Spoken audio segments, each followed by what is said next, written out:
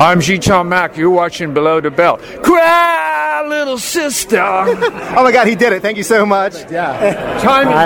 I'm Jameson Newlander. I played Alan Frog, one of the Frog brothers in the Lost Boys, and you're watching Below the Belt. The Below the Belt show is closed caption for the hearing impaired. It is now time for the Bad Boys of Baltimore. Pimps up. Goes down.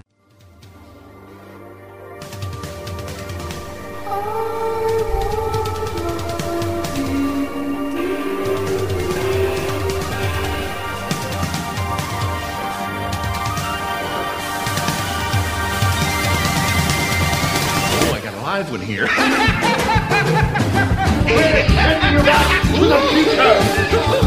Don't say that! Never say that! Goonies never say die! Wax on, wax off. They're here!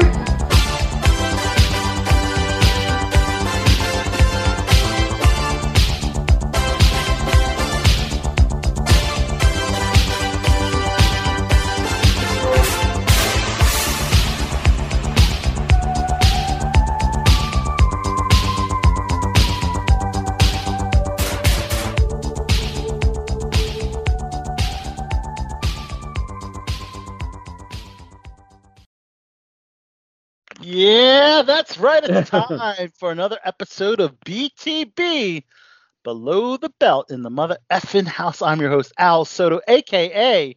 Celebrity Soto, your host with the most, here for your weekly eargasm, guys. We have an incredible show from top to bottom. But before that, let's go ahead and introduce the panel, starting with... That's right, she is the one and the only, affectionately known as Your Grace, the one and only Morgan Fabulous. Morgan, thanks for having me. Great to have you back on BTB. Yes, great to be here. And Mother of Dragons, Breaker of Chains, all that good stuff. I love it. I'm still gonna do it. Still doing Black it. Daenerys in the house. Yes. Let's go ahead and introduce. It's a special day today, guys. Can you believe it? Cosplayer extraordinaire, the birthday boy, Mr. Hardcore Bloodshot in the house. Woo! Thank you. Jesse Fresco. I'm here once again. Good to have you back on BTB. So I asked if you were available on the 24th of June, and you said it's your birthday. I was like, I'm sure there's a million and one things you'd rather be doing. Not really. But you were like, He's like, nope. I would love to be on Below the Belt show. So I was like, you know what? Let's just have a hardcore Bloodshot birthday bash in studio. And I know you're a aficionado of wine. I actually just watched a film with our guest tonight, which is all about a wine expert. Uncorked. Uncorked. That's right. That's a good one. I've seen that one. You actually saw that one. I Yes. actually started. I didn't get to finish it. Yeah, it's cute. It's good. But she's got another film on Netflix, and my mind was completely blown. Oh, man. It's called All Day and a Night. And we are happy to welcome, courtesy of our friends over at PR Machine in Los Angeles, Kelly Jenrette. She is an Emmy Award-nominated actress, which is I don't know how many Emmy. We've had a few Emmy nominees, Emmy-winning people on the show. But I'm glad that Kelly is our celebrity guest tonight and adds to that list. So we're excited to have her on. Conspicuous by his absence is the king of the 80s, Chachi McFly. Couldn't be here tonight. But we do have another guest co-host joining, and we will introduce her when she or he joins. So in the meantime, get ready for an incredible show from top to bottom. Morgan, where's your drink? Cheers. Mm-hmm. There you go. Cheers and happy birthday. It's a bit of a fruity beverage, but still. Oh, mine's a sweet red, and so it's good. There you go. Well, Jesse, I'm glad you've chosen to celebrate your birthday with us here on Below the Belt Show. Thank you. Even though I have to be up at 4 o'clock in the morning tomorrow for work, but it's fine. Oh, okay. Well, it's your birthday, so. Yeah, I found employment during this. Good. Yeah, because my other job is shut down until COVID goes away, which means probably for another 2 years. Well. So I'm just doing like carpet and tiling work. If we're alluding to production work, I doubt it's gonna be awesome. I really doubt it's gonna be that long. I mean, I hope not, but who knows? I mean, I work for the federal government, and they're still saying, we don't know. What are they? The majority of the government is like, we're screwed. The president is like, no, everything's fine. I'm glad you're not using your government name on the show, Morgan. Yeah, correct.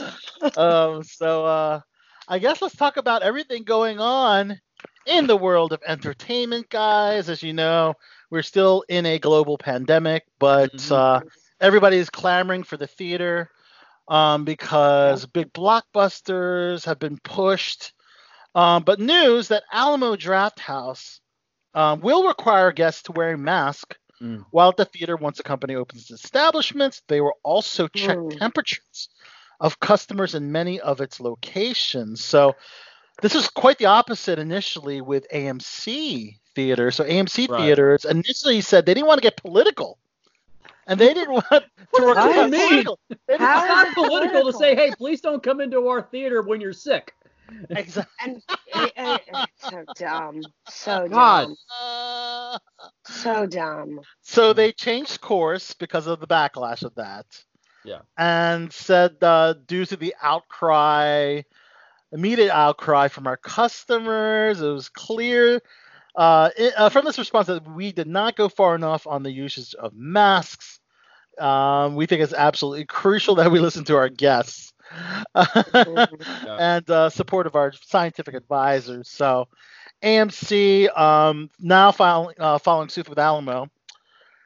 Regal has updated its opening policy and will also require guests to wear face masks at their locations when theaters are able to resume business. So the first two blockbusters to come out in July are Disney's Mulan on July 24th. And Warner Brothers Tenet. Morgan, you were part of one of our first BTB at Home Skype quarantine editions when we had Jimmy Wong on, who's one of the actors in Mulan, the live action. And finally, we get to see those films. If everything, is on target. I know there's been spikes in certain states, so it might be a state-to-state thing, like.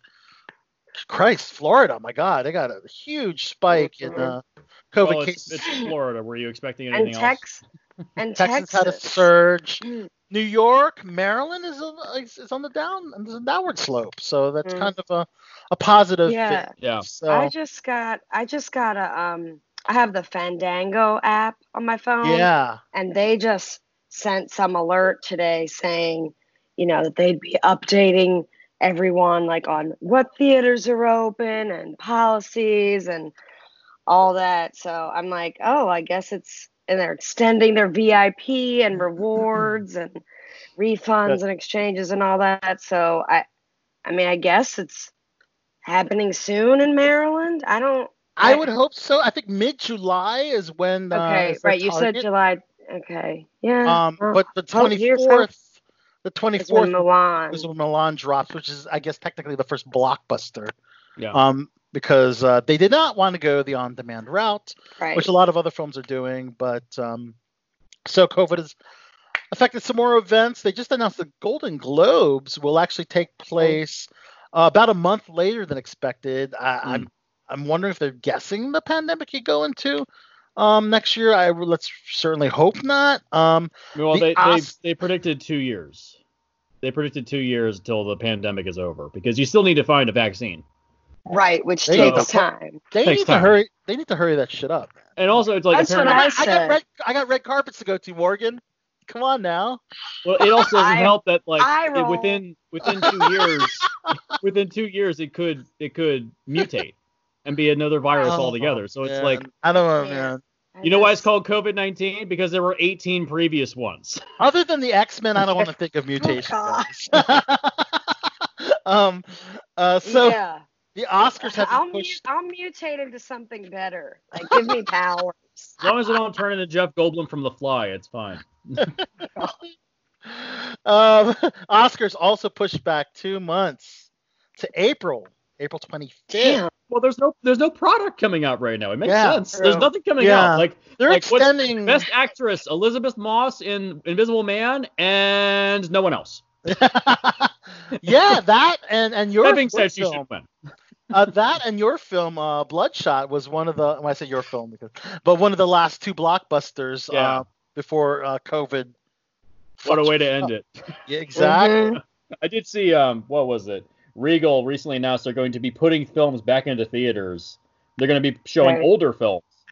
Like here's the list of films I saw they would be putting back in theaters: Black Panther, the original Rocky, Unforgiven, Empire Strikes Back, The Dark Knight, The Dark Knight Rises, Batman Begins, Inside Out, Jurassic Park, and Bloodshot. One of these things is not like the other. Wow. Like, seriously, nobody fucking wants Bloodshot back in theaters. Despite you being hardcore Bloodshot. Yeah, despite me, Maybe that's why. Oh man. So they don't know what's going on with the Emmys yet. That's traditionally in September. They're thinking they might have to do a virtual awards show, which will be the first major award show to go this route. If they do, they have already attached Jimmy Kimmel to host. So, I mean, I guess technically they could still do a virtual, or not even just a virtual, but, have Jimmy Kimmel on the stage and then have some of the actors in attendance, or have the actors, do their 6 feet speeches apart. remotely. Or That'd be great for a joke. Just have Jimmy Kimmel giving his entire opening monologue, and then he just cut to a shot of the audience, and there's nobody there. It's just like 5 cameras. Yeah. It's like that's a good joke, but it's also that would kind be of funny. Yeah. That would be So they're also doing a 15% increase in submissions. And comedy and drama series will now receive 8 nominations each. So, yeah, man. So they gotta increase the wealth, the nominee number to let more people have a shot at this, So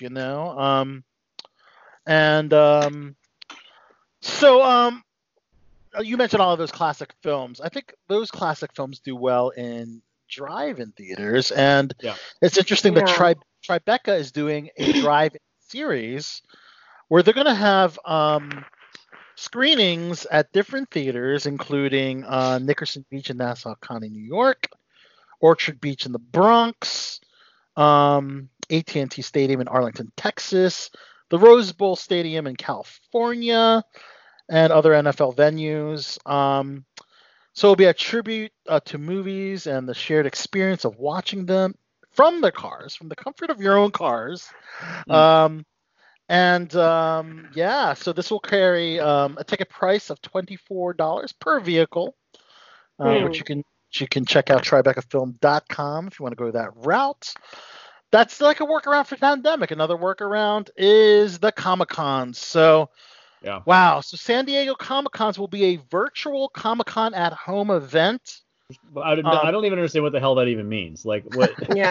What does that mean? Like, so they're just gonna post stuff online? Okay. They're gonna post one of the most popular things are the panels. So, I guess they're gonna have the panels of all these TV shows and films, and just hosted virtually. I know it's not as exciting as seeing cosplayers, especially the sexy cosplayers that walk around, and that's one of the highlights of any Comic-Con. But now I think this will just focus on television and film panels. They announced Fear the Walking Dead, Walking Dead World Beyond, which you and I worked on, Jesse, and The Walking Dead are going to have their own respective panels hosted by Chris Hardwick, the host of The Talking Dead. Why do you say ugh? You don't know the story about him and Chloe Dykstra? Well, you know what? That has not. So I heard it. So No, So it's confirmed. there was not enough evidence, and because there was not enough evidence, and she's allegedly had an issue with, I don't know, it's hard to recall the story, but they would not have offered his job back. You know, a lot of people have not gotten their jobs back. Look at Kevin Spacey. Right. Look at so many. I mean, Christ. I look at Jeremy Piven's resume, and these are just allegations, and he's gone from major studio films and major TV shows to like indie films and stand-up comedy. I don't think there was enough evidence, and I believe Chloe Dykstra, is that her name? I believe that she did not pursue legal action. Well, she probably didn't have evidence, so. Right. So, but anyways. But you know what? That's neither here nor there. We have a lot to talk about on the Me Too movement, by the way. There's a lot of stuff going on. Oh yeah, more stuff came out.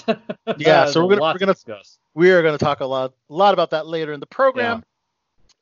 Yeah. But yeah, I'm really excited about The Walking Dead because I'm excited about World Beyond. It'll be great. I worked one day. Jesse, I know you worked on it as well. Walking Dead more so because I am dying to see this finale that unfortunately they were not able to finish due to COVID-19 as far as post-production. So I believe my prediction is that they haven't announced, but the finale will be like kind of concurrent with the panel for the Comic-Con at home, and then we'll see it right afterwards. That is because they kind of like to give people a sneak peek, so I have a feeling it will go to the panel first, and then it will drop like the next day. Right. So it's filmed, it's just in post-production. It's in post-production. They were not able to finish it remotely. Oh, okay. A lot of post-productions, I guess, whatever devices they're using.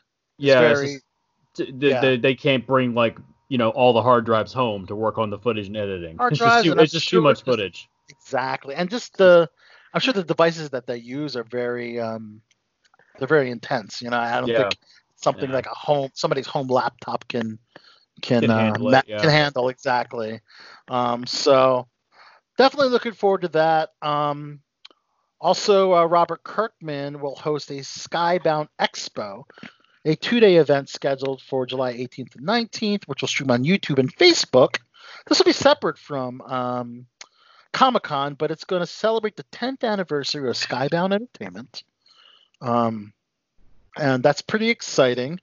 Of course, Skybound also has a bunch of other comic books and other properties. So that should be pretty cool. So the Toronto International Film Festival, which actually takes place in September, they're optimistic that they can do a hybrid of physical screenings and virtual events. So they can't do all the physical screenings like they have pre-COVID-19.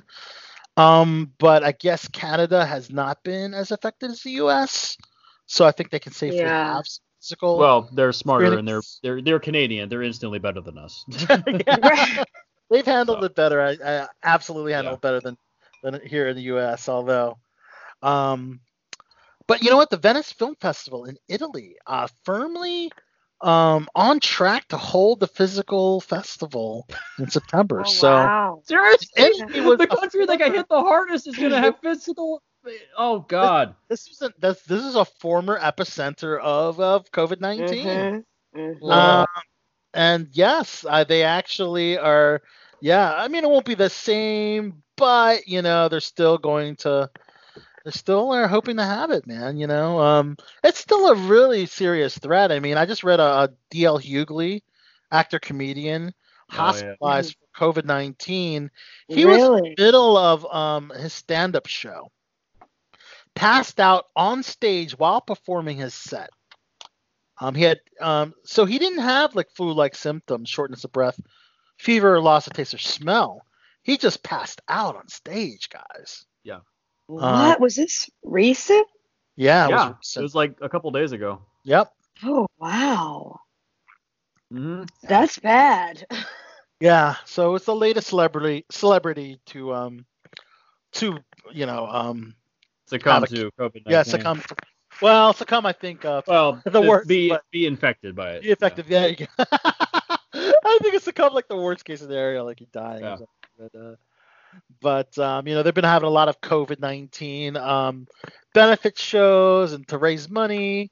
Global Citizen's going to hold a special called Global Goal, Unite for Our Future, a concert centering around the impact of COVID-19.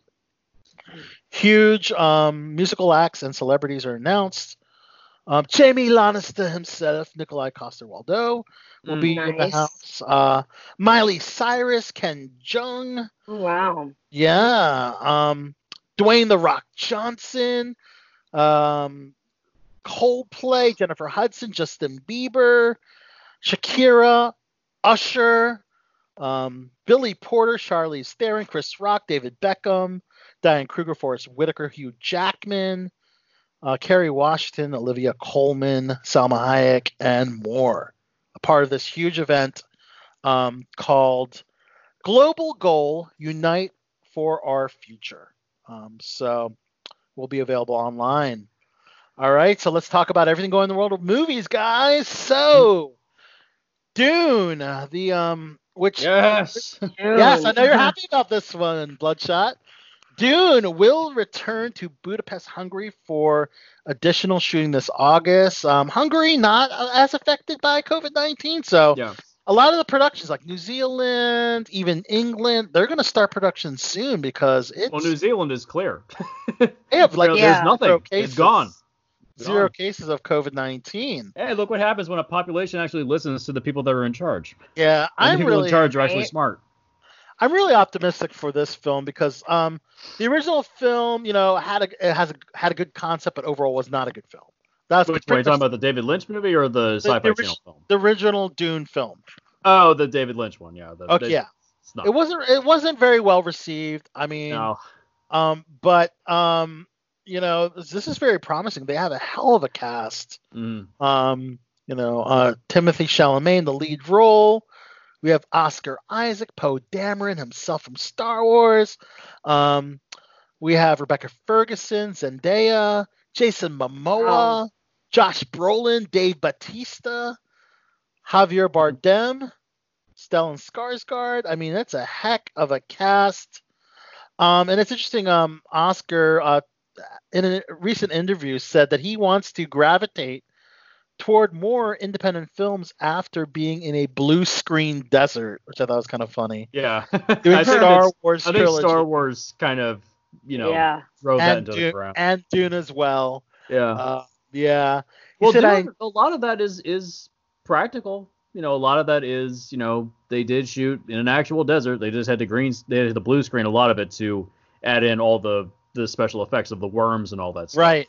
So right. What's great is that it's only half the first book. They're cutting it in half, which is good because you can't make that in one film. It's too big.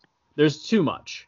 So the first half is going to be about them, setting up the world and Paul Atreides and his mother meeting up with the Fremen out in the desert. And then the second half is about the Fremen uprising against House Harkonnen.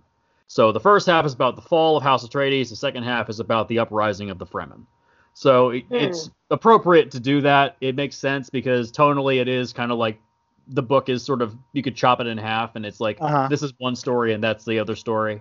Right. So it's appropriate to do that. Plus, it's directed by, the director is Denis Villeneuve, who did Blade Runner 2049. Yes. So, I mean, it's weird because this movie cost so much money, yet Blade Runner made no money. It was massive. Considered a flop, right? Yeah. It was a huge flop. Huge flop. Still has not made money. Consider it was well received by critics and audiences alike. Oh yeah, everybody that saw it loved it. It's just it didn't find an audience. Like the original Blade Runner, it just didn't have an audience. Like the people that want that, they really wanted it, but the people that it's trying to appeal to are a very niche audience. Well, you're not gonna get like a massive box office for films. Let's hope that Dune doesn't suffer the same fate. Oh God, I hope not. Yeah, let's just hope that's not the case.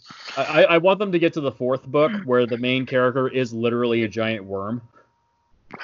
If you consume enough spice over the course of your life, you eventually become a worm. So I don't know. Do they intend on this being a trilogy? I only know of the initial film because you mentioned multiple books.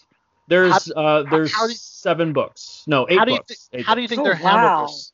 Do you think they'll condense 8 books into 3 films? No, you can't do that.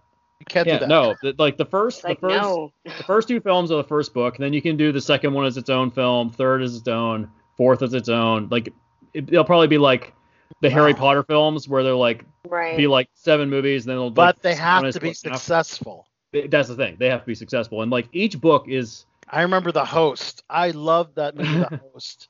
I don't know if you remember that one. With, Which one? With Saoirse I remember Ronan. it, but I it didn't was a see series but I of remember. books, and they intended it to have a trilogy. Yeah. And of course, what about the Divergent series? We never got that 4th film to wrap it all up. Yeah. So, things like that. It's Hope a lot. depends on I feel box like office. they do. I feel like they do that with a lot of fantasy and sci-fi books. Like, do you remember The Golden Compass? Oh Yes. yeah. Like, I loved those books by Philip Pullman, and then Yeah. the movie had Nicole Kidman, Daniel Craig, and it just didn't do well. And now it's a show on is it HBO? Yeah, it's on HBO. Yeah. And it's actually Oh, pretty that's good. on HBO now. Yeah. pretty good. I love it. I mean, Yeah. but it's like it's like that movie came out in what I think it was like 2005 or whenever it was. Like all the things I kept reading were saying that the world wasn't ready for it, and it's like, well, maybe it would have been now, but it's just like what you're saying about The Host and Divergent. Like I don't know. I also feel like those movies have their fans because we've all read the books and like we're fully invested, but the average Joe Schmo that's going to see the movie that hasn't read the book, they're the ones. If they're like, well, they don't like it, then sucks for us. Yeah, I will say I did see that I think it was Variety or GQ put out an article with the first production photos of the film. Was that the one I was on the cover of? By yeah, that's a joke. A joke. It looks like I do hate the color. Morgan, the color palette is a lot of brown and gray. Yeah, It's like there's a documentary called Jodorowsky's Dune, which came out in 2013, 2014, where back in the 70s, Alejandro Jodorowsky, this is pre-Star Wars, he was going to make an adaptation of Dune, and it was going to be through the lens of experimental filmmaker Alejandro Jodorowsky, who did The Holy Mountain, El Topo, Santa Sangre, like very weird experimental films. Like one of his films had such an impact on the audience that it created a full-scale riot outside the streets. Wow. It was made people literally go insane. So wow. You're talking about that guy attached to Dune, and it never got made because the budget just ballooned and ballooned and ballooned. Like it was going to have like Orson Welles was going to be in it, Mick Jagger was going to be in it, David Carradine was going to be in it. It was this amazing cast, and it had this amazing color palette. All this stuff was visually impressive. Color palette, very important. It was nothing like the book, nothing at all like the book. It was its own singular film, but because it was just so ambitious and so grand in its scope, they canceled it right away. Wow. Once they tried to find the money to get it made. But that documentary, if you look at it, they compare it to like current day films, and you see that a lot of stuff that's in that movie found its way into other films, like Mobius. Like production artists went off to work on Star Wars and Tron, Alien. H.R. Giger got into film through Dune. Wow. Because he was one of the production designers on the film. So it's in really good hands. I think Denis Villeneuve is going to do a really good job. I do wish I could see Jodorowsky's Dune get made into a film, but I doubt that's going to happen. All right. I doubt that would happen. Well, guys, what do you think of this, man? So J.K. Simmons says there is a future in the MCU films for his character of J. Jonah Jameson. He is the first actor to portray the same character in 2 different Marvel movie universes. Interesting trivia, which is kind of cool. Who else do you cast as J. Jonah Jameson? This is like true. Seriously, like who do you cast? But I think it's kind of cool. It's a weird tie-in, but they say that his version of J. Jonah Jameson will be very different, and then they don't want it to be very similar than the previous one from, the original Spider-Man films, the Sam Raimi films, But yes, it's crazy. The first time an actor from a previous franchise has appeared as the same character in the MCU movie, so that's kind of cool. He's more like what's that guy's name? Alex Jones. That conspiracy theorist Alex Jones. Like the way in which when you see him at the end of Far From Home, like it looks like the Alex Jones set. He's a conspiracy theorist. He's like an ultra American. Like that's what he is. Okay. Like, so, very different from what he was in the old Spider-Man movie. Yeah. Okay, that's cool. So Kevin Feige actually made it a point to say, although it's the same actor, it's not the same character. So he says that J.K. Simmons is such a versatile actor. Look what he's done over the years. I still think it's really, really cool. So very similar news. Michael Keaton, who famously starred as the Cape Crusader in the Tim Burton 1990 Batman, the first two Batman films, is in talks to reprise this character for the Warner Brothers DC movie The Flash. Is this the first time a DC actor, an actor in two different franchises, play the same character? I'm not sure. I know it happens often in television with the CW. They like to bring back like the OGs, with John Wesley Shipp coming back on The Flash on CW, have that kind of tie-in. Well, they also had, what's the name? Brandon Routh came back to reprise his Superman role for Crisis on Infinite Earths. I mean, so they did that. But I think this is the first movie. That is true, yeah. If this is any further proof that they're throwing the Snyderverse into the dumpster, that's this is proof. I think they finally just gave up. We're just like, we give up. We can't make this work. So I guess the way it works is that it's all about multiverses. Yeah. Because this is an Flashpoint is about multiverses. Yeah.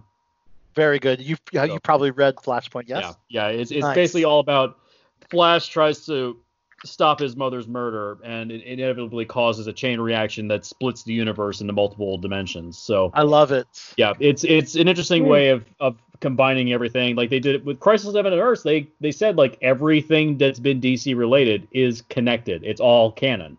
It's just a different plane of existence. The only one they got rid of was the Snyderverse. That's the only one they got rid of was the Snyderverse because they're like, fuck this bullshit. We don't want this crap. Well, I don't know if that's necessarily true because they're giving all this money to do the Snyder Cut next year. So that they're doing that because they're like, look, we need content. We're not filming anything now. What do we have? Well, drag that out of the dumpster. That's why. It's a cheap ploy to trick people to go over to HBO Max. It's a cheap ploy. They don't really believe in that bullshit. They're just giving them money to do it because they need content. I'm still excited, man. They actually just they had a sneak peek. I don't know if you saw this. Zack Snyder offered a sneak peek, 30-second clip. Gal Gadot, Wonder Woman, comes face to face with a mural of Darkseid.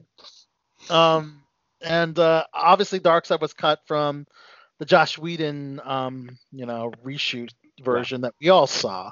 Yeah. But this is going to be a completely different version, and that is so exciting to see. So that's obviously a scene they already shot that they can't. I doubt they shot that recently. I don't think they filmed too much more. I think they filmed a few extra scenes, but I think most of it was like they'd already shot the majority of the movie, but then Snyder left the production, and while he was away, then they fired him, and then Joss Whedon in. So, and yes, he was fired. He was fired. So, but I love how Gal Gadot's still Wonder Woman. We have I'm excited about Henry Cavill, who in a recent interview said that he is happy. He loves playing Superman. He said it becomes part of your public representation. Yeah. Because he meets children, and the children don't necessarily see him as Henry Cavill. They see Superman, and there's a responsibility that comes with that, is what he was saying. So that brings up a point. Like, would children watch Man of Steel or Batman v Superman? Man, it is PG-13. The ultimate cut is R-rated. Oh. There's the problem. Like, you say this is the movie that's made for kids, but then the content is so graphic. Like, who's the audience for these movies? And it bothers me that the people that tend to gravitate. Like, does it not bother children then? Does it not bother anybody else that the people that tend to defend Snyder's work are very uber right wing incels with power fantasies? Like, when the main people defending your movie are people like Ben Shapiro, who is basically America's bitch boy, and Armand White, who is basically Sam Jackson's character from Django Unchained. When those are the two guys defending your movies, maybe you're on the wrong side of history with defense of your film. Ooh, okay. Interesting thought You there. know, when you have like uber right-wing people as the only defenders of the film, that's when it's safe to say that maybe the content is not really made for kids. Okay, that's completely fair. I'm sure there's a few liberals that enjoyed it, but that's neither here nor there. It's worth noting that this version of Superman is inspired by the John Byrne run from the 1970s, and John Byrne is very Republican, very right-wing. That's why. Oh. That's why. That's very interesting, man. There you go. So, wow. Speaking of very interesting news, guys, did you know that there is an actor that's going to be in a film that is 100% COVID-19 immune without a vaccine because this actress is a robot? So I saw this. A robot has been cast in a film, a $70 million science fiction film. Yeah, man, it's pretty crazy. It's from Bonded Capital Media, which finance titles such as To the Bone on Netflix, the Oscar-nominated Loving Vincent, and they hired the first artificially intelligent actor. So this is based, I guess it's still technically untitled, but it's based on a story by visual effects supervisor Eric Pham, and follows a scientist who discovers dangers associated with a program he created to perfect human DNA and help the artificially intelligent woman he designed escape. Wow. This is pretty crazy. And this is the future of cinema. Isn't that plot to that terrible movie Simone? Ooh, Simone. Yeah. Isn't it the same plot? They could have, yes, I guess it's Simone, but they're actually using an actual robot this time, you know? That's weird. Right. I don't know. Yeah. Like, robots, do they have human emotion? Is it sentient? Can it work on its own? Yeah, I mean, AI has remember AI? Yeah, remember that movie AI with Haley Joel Osment? Yes, I actually like AI. Everyone hates it. I actually kind of like it. I liked it. I remember crying at the end. Everyone thought that was aliens at the end of the movie. It's like, I'm sorry, aliens, they're robots. I confused that film with iRobot, and that was Will Smith. Oh, yeah. But AI, yes, that was a good film. Speaking of robots, there's a film actually called Robots. It's a comedy, sci-fi comedy, near future independent film starring one of my favorites, Emma Roberts. We had Eric Roberts, her dad, on our show earlier. But Emma will be starring in this film. So it's basically about a womanizer and a gold digger who trick people into relationships with illegal robot doubles of themselves. When they unwittingly use the scam on each other, their robot doubles fall in love and elope, forcing the duo to team up and hunt them down before authorities discover their secret. Wow. That's pretty unique. There's a very lot elaborate. Going on. There's a lot going on. That's there. a lot going on, but that's kind of wild. I kind of like it. Sounds kind of cool, yeah. Yeah, it sounds really cool. So I'm curious to see more on that film when that goes into production. Also, David Leitch, the maestro behind Leitch, the director behind Deadpool 2 and Hobbs and Shaw, has signed on to direct Bullet Train for Sony Pictures. Okay, that centers around a group of hitmen and assassins with conflicting motives on a train in Tokyo. Okay, well, hey, he did a great job in Deadpool 2. Hobbs and Shaw was a fun film. It wasn't great, but I liked it. It wasn't great. But it had some good moments. It had some okay moments. It's goddamn fucking ugly is what it is. That movie is like 3 shades of concrete and nothing more. It is so ugly. Yeah, I can see that. Yeah, lots of grays and browns. It's a lot of that. Yeah, we need some color, man. We need some. Yeah. You just look at like his co-director for the first John Wick, Chad Stahelski. You look at like the John Wick films. They went full neon, and like David Leitch went 3 shades of concrete with all of his movies. You can just see like who directed what from the first John Wick. Okay, that also makes people fall asleep. He directed the dialogue. He directed the action. Okay. You gotta have colors also to physically like just catch people's attention because sometimes Yeah. it makes you tired when you're doing like those monotone. Like, I think I'll admit, I think I got drowsy watching like a Sin City, and because of the color palette being limited. It's easy to get distracted by that. But that's a good point. Also, new movies in production or in pre-production. Anne Hathaway and Bill Murray, interesting pairing there, will star in Bum's Rush, directed by Aaron Snyder of Get Low and Greyhound. Robert Duvall in talks to join. Basically, it's about the relationship between Anne Hathaway's character, Pearl, a highly skilled custom bootmaker, and a stray dog named Bum, voiced by Bill Murray. Okay, so I guess more of a family film, So he's Fun basically family. reprising his role from Isle of Dogs. There you go. I guess so. I never saw it, but Oh, it's a good movie. It's fun. is it Cute. fun? Very cute. Awesome. Claire Foy of Crown nabbed a lead role in the psychological horror film Dust. Okay. So it's based on a script from Westworld writer Carrie Krause. Okay. Takes place in 1930s Oklahoma. A young mother haunted by the past becomes convinced that a mysterious presence is threatening her family and takes extraordinary measures to protect them. So typical horror plot line there. That seems like the plot line for all horror films, it seems. It's hard to get really inventive now. We've done everything. Right? Unless you're Ari Aster, it's hard to really get inventive. Yeah, because they don't want to give too much away. Yeah. Richard Armitage from the Hobbit trilogy, Paz Vega, and John Leguizamo are starring in a theological crime thriller called The Man from Rome, based on a best-selling book of the same name. So basically it centers on Father Lorenzo Quart, played by Armitage, an agent of the Vatican intelligence system, who is sent to Seville in Spain to investigate several mysterious killings. Okay.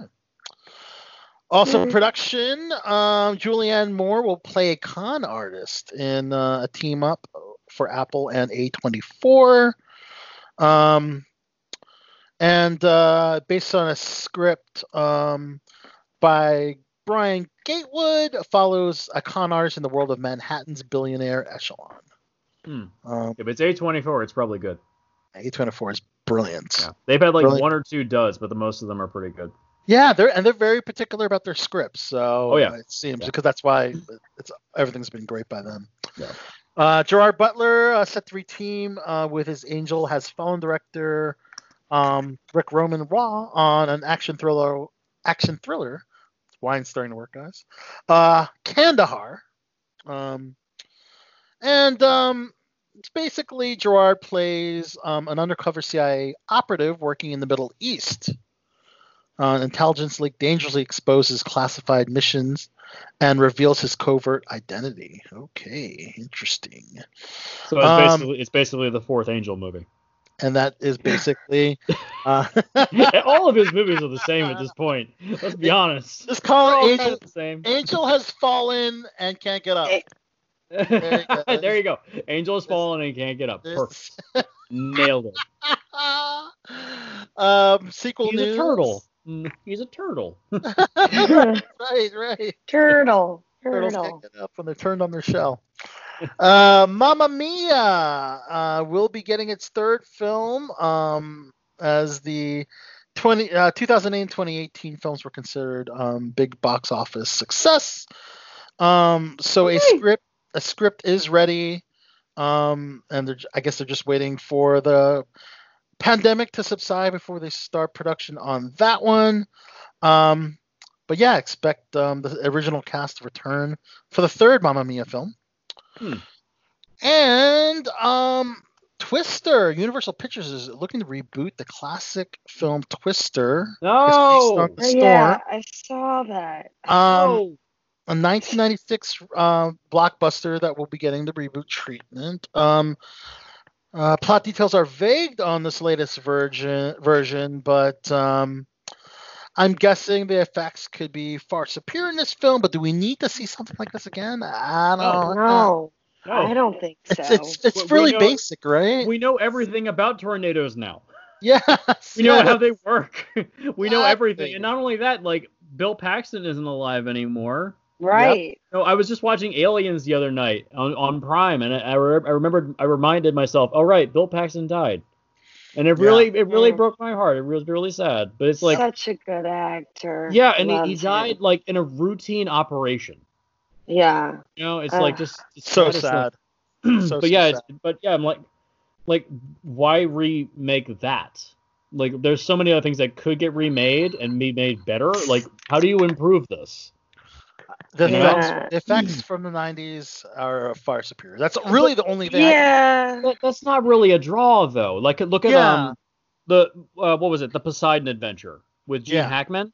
Compare that to the horrible remake with Kurt Russell.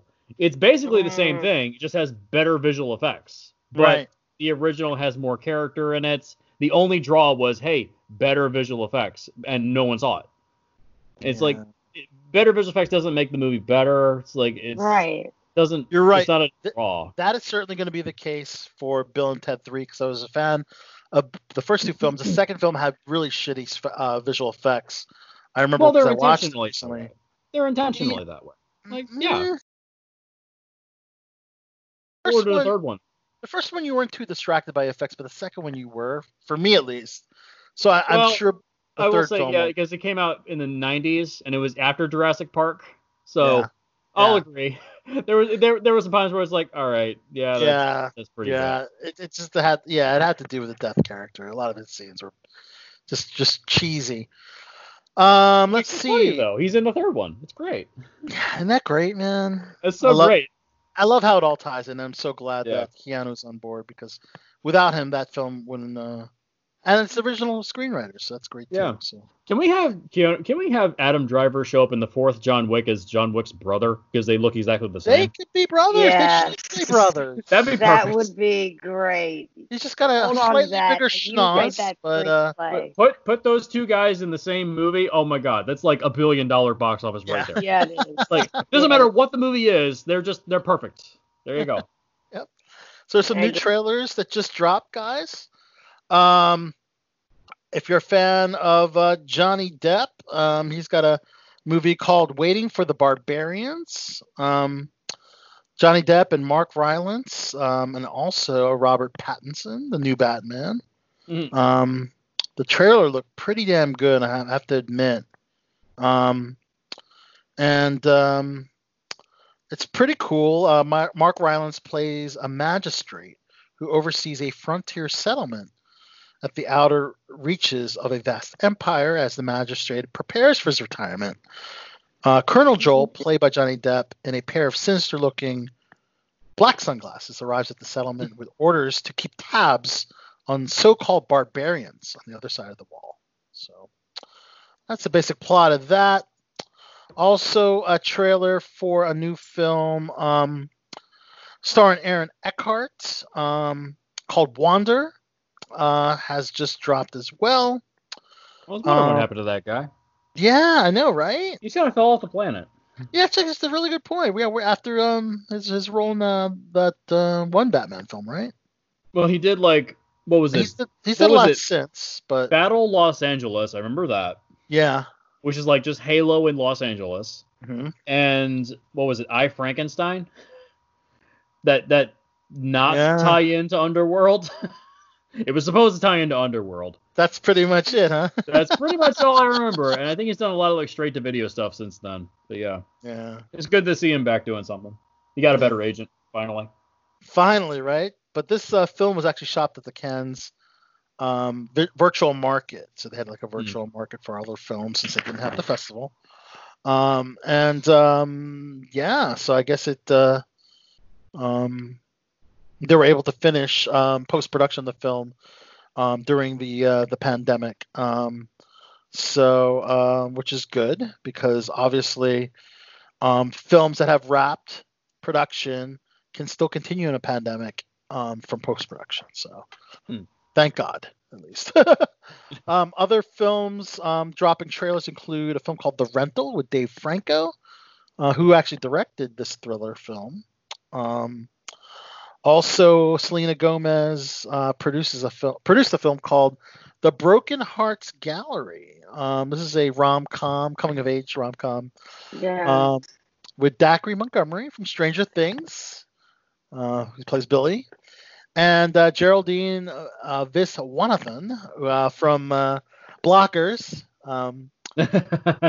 Yep, that's a unusual pairing, but check that out.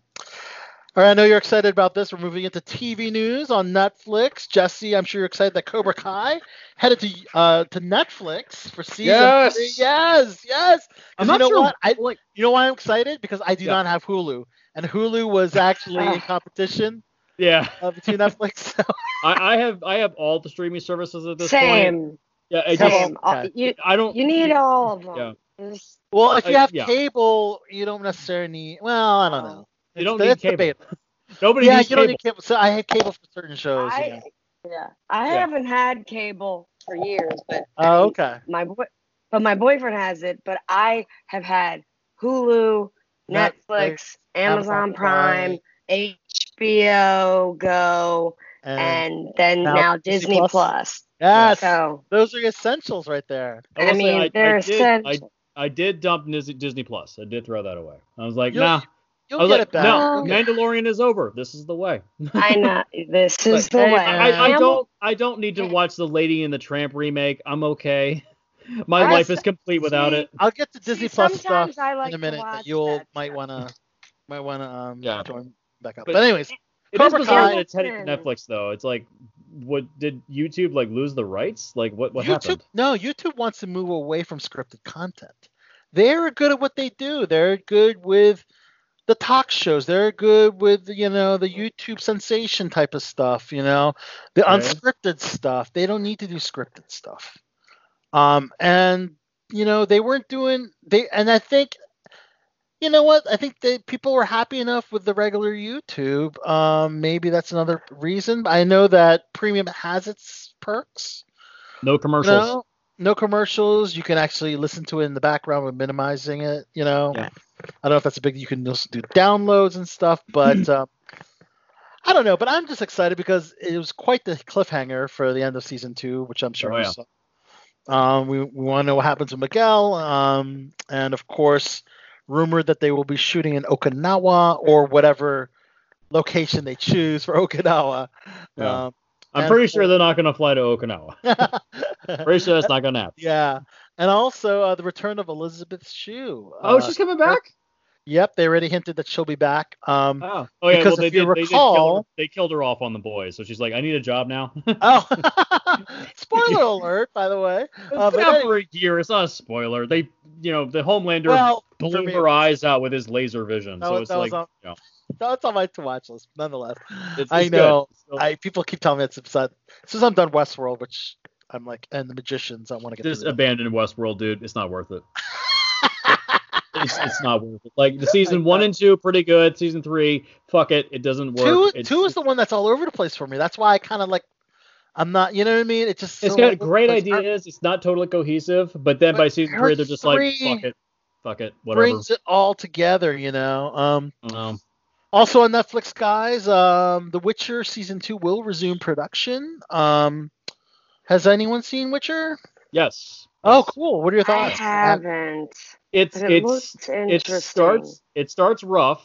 It gets very rough in the first 2 or 3 episodes. By episode 4, it finally picks up steam and it finally gets rolling. And you can tell in the first episode that the first episode was a pilot. That it was shot first, and they said, okay, we're going to shop this around and we're going to see who likes it. Netflix picked it up and they said, here's the budget for the rest of the season. Go film the rest of it. Because you just look like visually, there's a lot of handheld in the first episode. After the first episode, there's almost no handheld. That's actually something. It is mostly dollies and Steadicams. That's something to keep an eye on when you watch the first episode of Big big budget type of shows. They see the nuances, you know. People are saying it's supposed to be like the next Game of Thrones or something like that. It's not really. It's not quite good enough for that. It's more like I've heard it. Bob Shipman from Movie Bob described it when we did our Batman v Superman episode. He described it as it's trying to be nothing more than an R-rated version of Hercules: The Legendary Adventures. It's kind of accurate. It really is. It does feel a lot like that. It's a little trashy at times, but it's at least it's good trash. Cool. And that's enjoyable enough. And Henry Cavill proves that he actually is a good actor, and he's not, boring and stoic like he is in those goddamn Zack Snyder Superman movies. God, he's so boring. He's Superman. It's so terrible. Come on. His minimal scenes in Justice League, the Joss Whedon Justice League, are infinitely better than everything he did in Man of Steel and BVS. Even with the gummy mouth. No, man. Even with that gummy mouth, it looks God. I thought he did fine in Man of Steel. I mean, Batman v Super. Okay, well, yeah.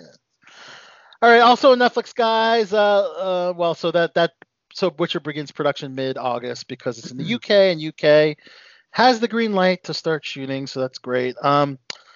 Lucifer has been renewed for a 6th and final season on Netflix. This is kind of cool because Fox originally aired Lucifer the first 3 seasons. It was rescued by Netflix for seasons 4 and 5. Season 5 actually announced will be dropping in August. And then season 6 will be the final one. So kind of a cool thing when that happens. I've actually never watched that show. Is it good? I've never watched it. Yeah. That's another one I've yet to get into. I'm guessing it gets more explicit after they got off of Fox. Yeah.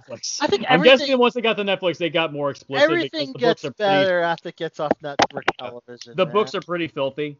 So yeah.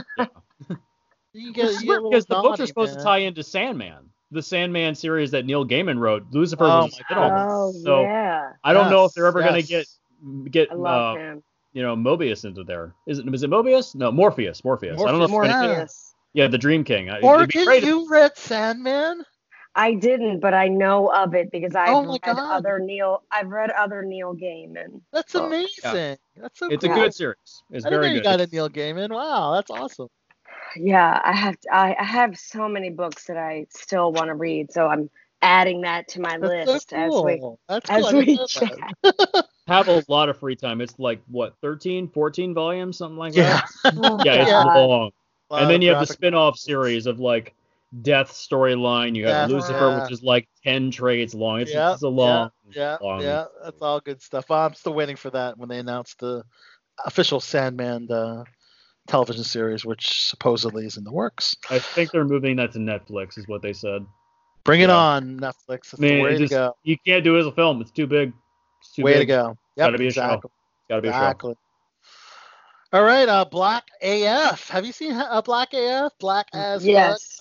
Netflix season 2 greenlit was a big hit. You're kind of blackish yourself, Morgan, right? I guess. I mean, we watched that show. We watched Black AF the day it came out, and it was just a lot. He's extra. I like the show Blackish because it's funny, and I mean they do make a lot of poignant stuff, but same creators, I know, loosely inspired by the creators. I just felt like it was kind of I don't know. I think it got mixed reviews. I kept reading people's stuff on social media, and some people really liked it, and some people were like, eh. But it was. I guess enough people liked that they greenlit it for season 2. It had its moments, but he's a lot. Kenya Barris is a lot. I'll have to check it out.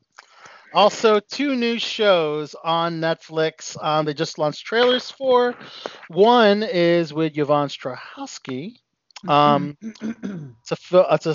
This one is, I believe, a limited series. Okay, so it's called Stateless. It follows 4 strangers whose lives collide at an immigration detention center in the middle of a Australian desert. Wow. And then they run into a dangerous cult. Gets pretty crazy. The rest of the cast includes Jake Courtney, awesome. Dominic West of The Wire fame. Pretty cool. Trailer looked pretty good.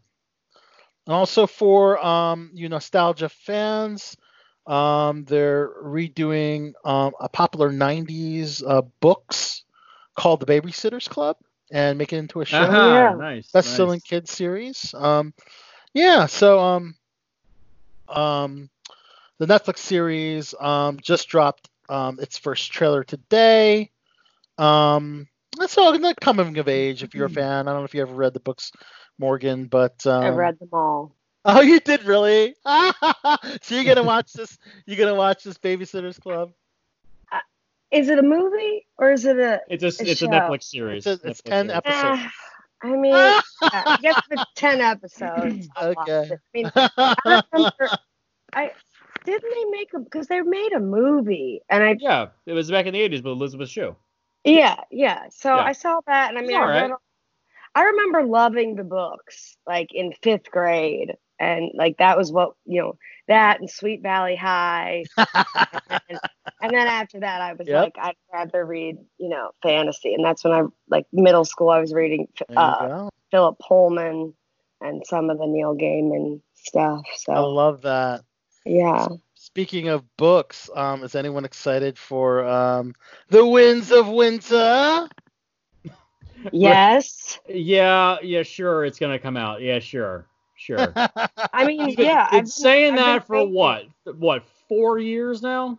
Yes. So George R.R. Martin shared the news that during the whole pandemic, quarantine, he's been making steady progress on The Winds of Winter.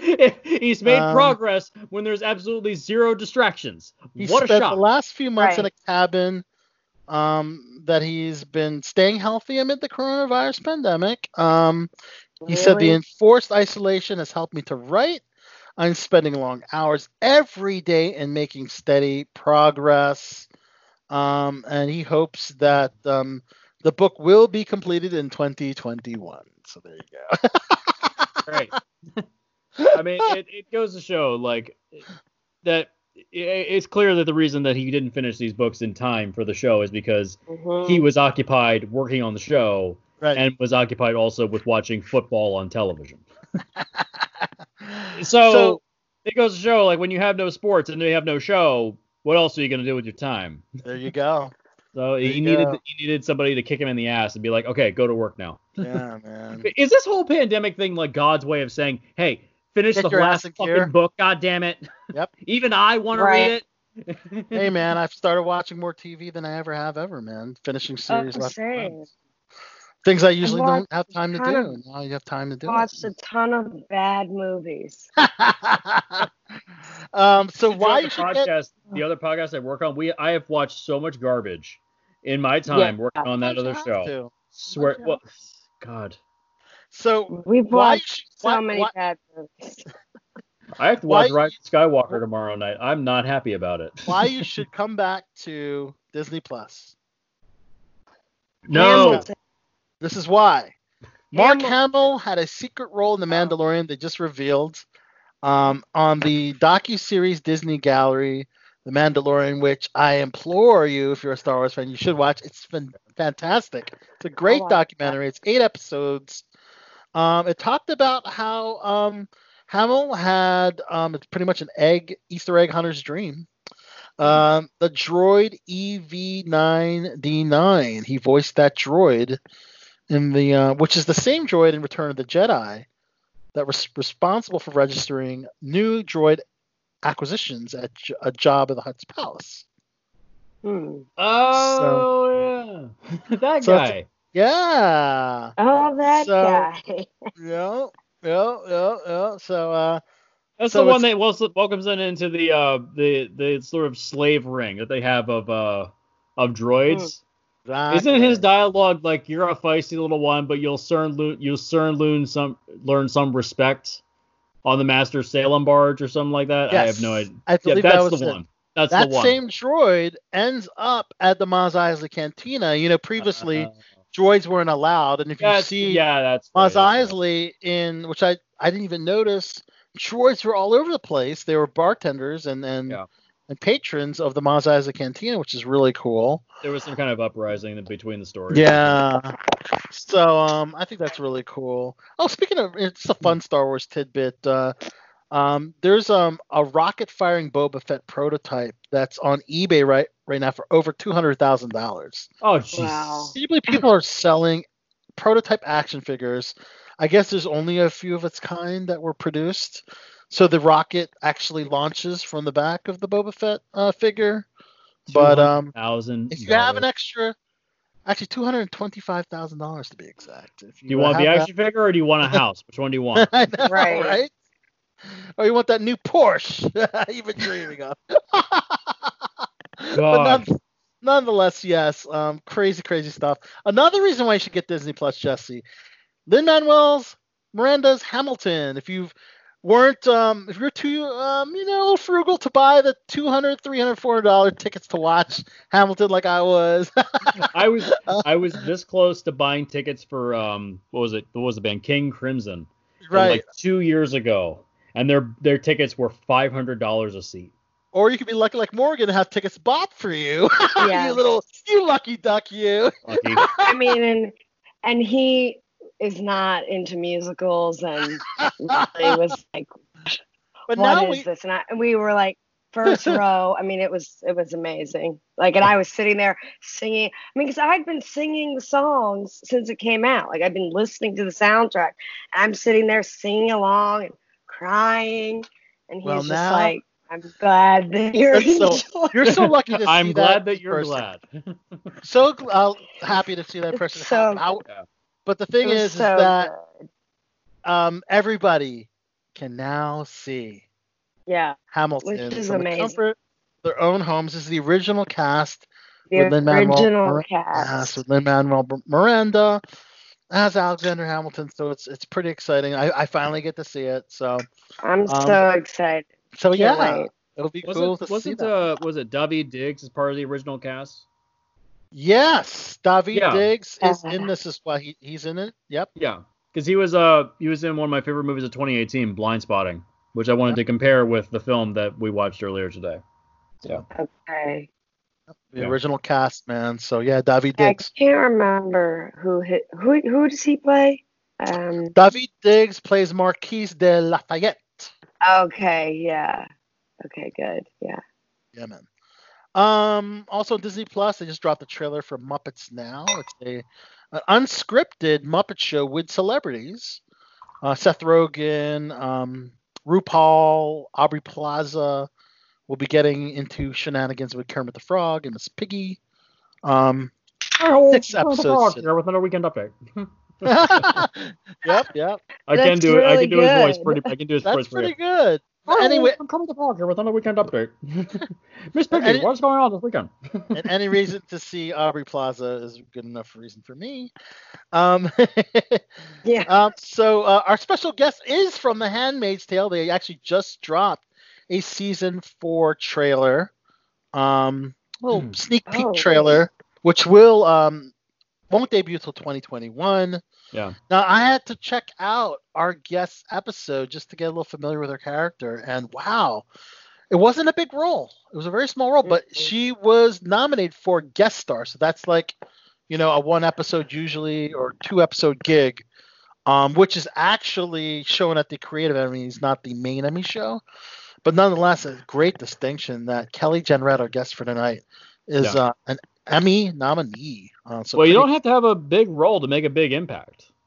Right. I mean, compared to like Apocalypse Now, you know how much screen time Marlon Brando has in that movie? That's like 3 hours long. You know how much screen time he has? Like 10 minutes. 10 minutes of the screen time. He is actually on screen. See, there's there. And he's like the crux of the movie. You have to have the impact. You have to make an impact no matter how. Yeah. So, and she did. I remember her scene vividly now, watching it, and it was very pivotal. Great show, too. Great show. You probably know about this graphic novel or comic book, Y: The Last Man.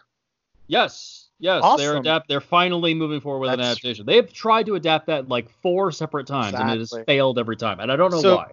They greenlit the pilot. They already shot the pilot. Yeah. And it will be on FX on Hulu. And which is the good way to go, because you can't do that show on network television. Strictly FX and not have it on yeah. Hulu, right. You can't do that show on network TV. It has to be on a streaming service because it's too graphic. Right.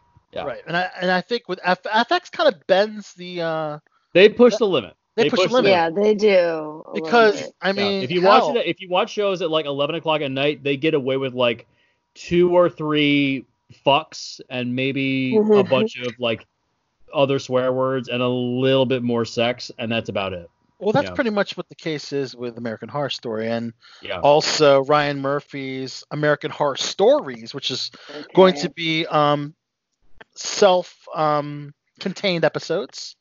An anthology series. Yeah. Well, so kind of a Black Mirror type show. Yes, Tales from the Crypt. It's going to be more like that. Yeah. Because most of the seasons go the entire season with a story. Yeah. This one will have self-contained episodes. Yeah. So. Whatever happened to that Tales from the Crypt remake that was supposed to happen, that M. Night Shyamalan was supposed to do? Whatever happened to that? Did they ever move forward? I think he just focused on Servants on Apple TV. Maybe that's still on the back burner, but yeah. I want the Crypt Keeper to come back. That would be cool. I miss Tales from the Crypt. That was a great show. It's fun. You know who actually produced that show? Robert Zemeckis. Really? Yes. Forrest Gump director Robert Zemeckis is one of the original main creators of Tales from the Crypt. I didn't know that. That sounds like a very non-Zemeckis That's a good type of trivia fact there. Yeah. That's a great Twitter. It's a great tweet. Yeah. Yeah, it's a great Twitter thing. So, hope everybody had a good Father's Day weekend. I'm not a father. I don't think Jesse is either. So, but we God, no. I'd be a terrible dad.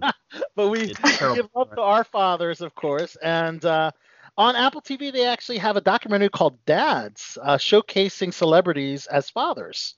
Will Smith, Neil Patrick Harris, Jimmy Fallon, Jimmy Kimmel, basically shows them in interviews, home videos, emotional moments of the fathers and their children. So that is already available on Apple TV. Also, this looks pretty cool. They just dropped on Apple TV a trailer for a sci-fi drama series called Foundation, based on the influential Isaac Asimov novels of the same name. Oh yeah, I want to see this. Yes. Have you seen the trailer? It looks. Yes. It takes the 3 laws of robotics. The 3 laws of robotics, like a machine. What is it? A machine cannot harm or by negligence of action allowed to be harmed another human being. A robot must observe the rules and regulations of the human society. I can't remember the third one. But basically, it's about the 3 laws of robotics, about how robots interact with us as individuals. Like iRobot was about that. Several other books in the Foundation series are about that. It's a fascinating series. It's a little cold. Those rules are very important because you've seen Terminator, right? Well, it's more Aliens with Ash and Bishop. Like Bishop, because I was watching Aliens the other night, Bishop even quotes one of Isaac Asimov's 3 laws. Says, it is impossible for me to, by action or inaction, allow to be harmed another human being. He even says that directly to Ripley, but Ripley, because of her experience with Ash, is super paranoid about him. That's her arc with him in the story, is that she gets over that hump of she begins to trust him at the end of the film. That's and then Bishop gets cut in half. That'd be worth checking out, man, for sure. Yeah. And last but not least on Apple TV, J.J. Abrams. Can you believe he's actually doing a coming of age series, which is interesting. Teaming up called Super 8. Okay, well, I guess this one doesn't seem to have any supernatural type of elements to it, or which is a kind of because he's more on that genre that we're familiar with. But he's teaming up with the Broadway musical Waitress, Sarah Bareilles and Jesse Nelson. together on The Successful Waitress. Sarah Bareilles is a great artist. But yeah, coming of age drama series set in New York follows Bess King, a young musician struggling to pay rent and take care of her brother. And it features original music by Sarah and her first television credit. Cool. Should be pretty cool. Well, it's kind of like what was that film? Forever Young. Remember that movie with Mel Gibson and Elijah Wood? I haven't seen it. And Jamie Lee Curtis. That was you written seen by that one? J.J. Abrams, I believe. Morgan? It sounds really familiar. It's a guy that goes into cryostasis in the 1940s after his girlfriend is killed in a car accident, and he wants to go to sleep for a year. But then the program gets shut down, and he sleeps until the 1990s, and he wakes up.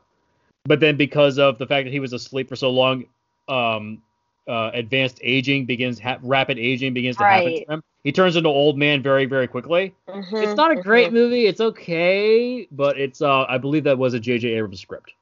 That is a coming of age story. Okay. Coming of old story, I guess you could say. So cool. Yeah. I mean, hey, it's refreshing nonetheless, right? Yeah. Speaking of coming of age, to your list. Add that to your list to watch while you're, on quarantine.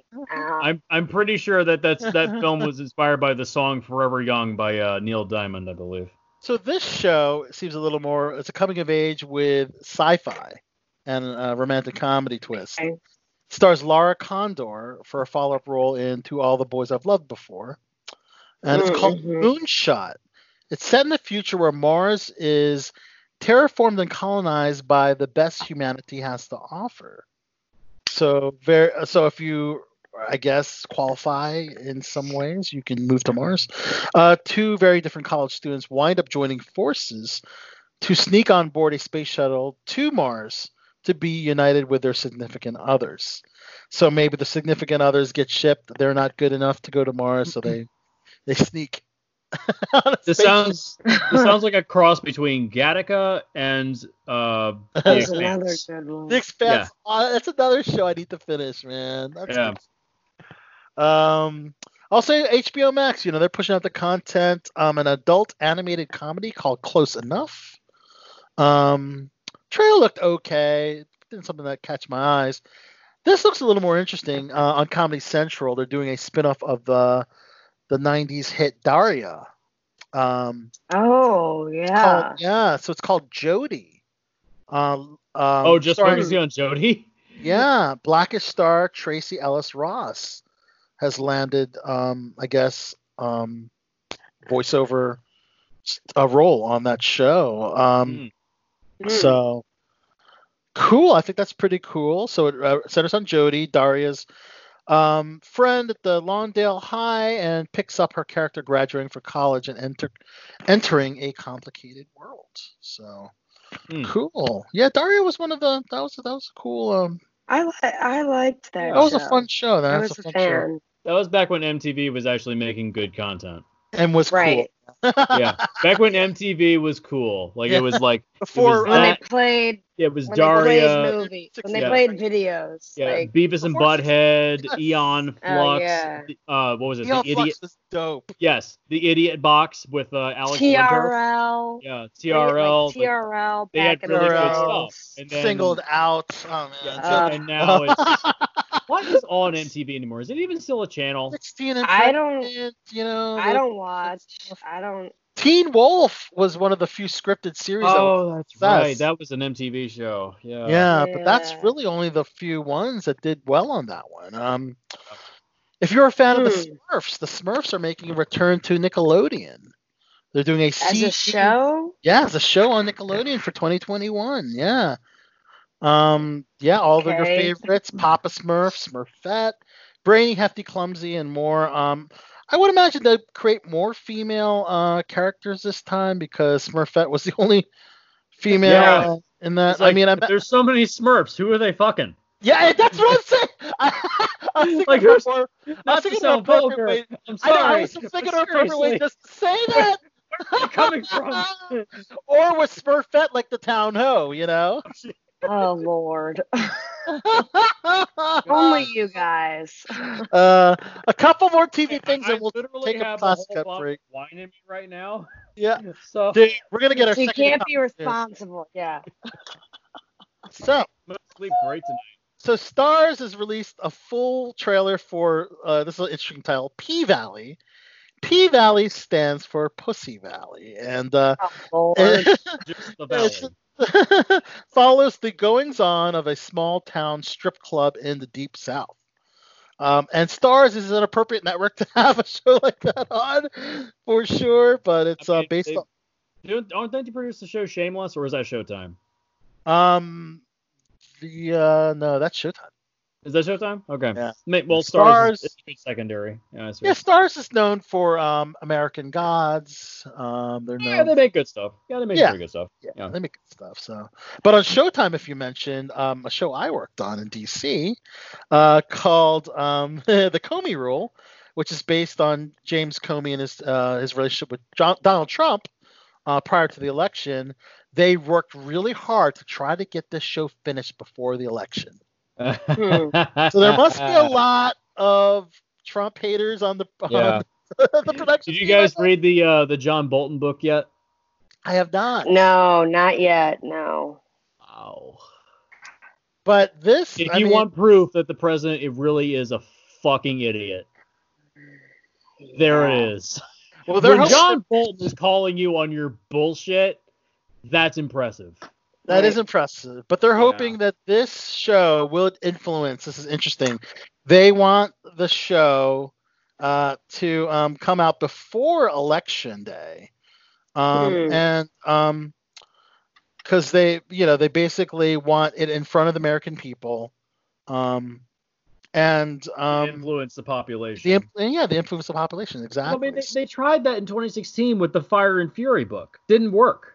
Right. They released that early. It didn't change anything because districts have been gerrymandered to the point where it's like you can't win. Like was it Kentucky shut down 95% of the polling stations?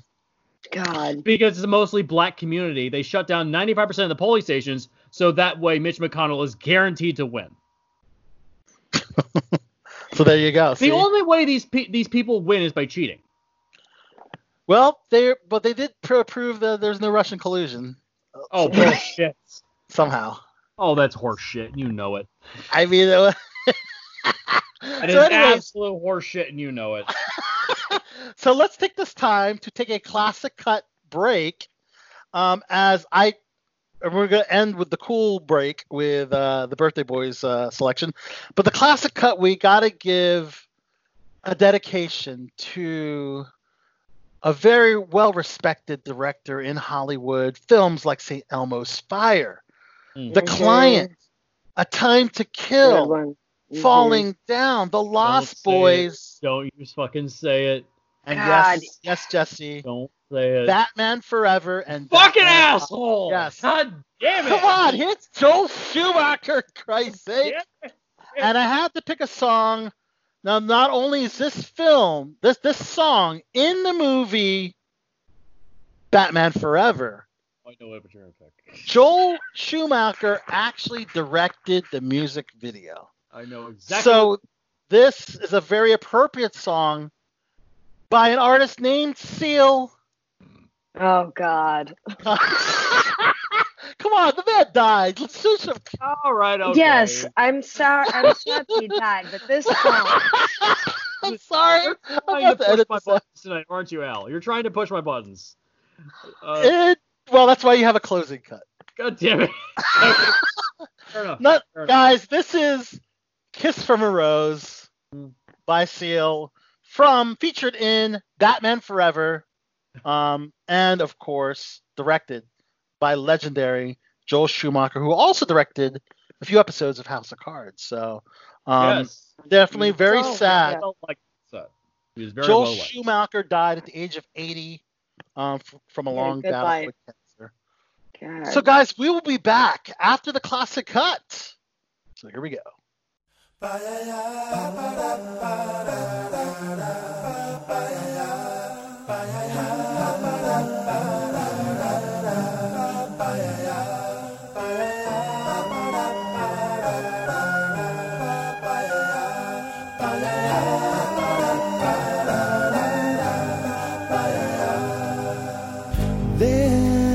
be a graying tower alone on the sea.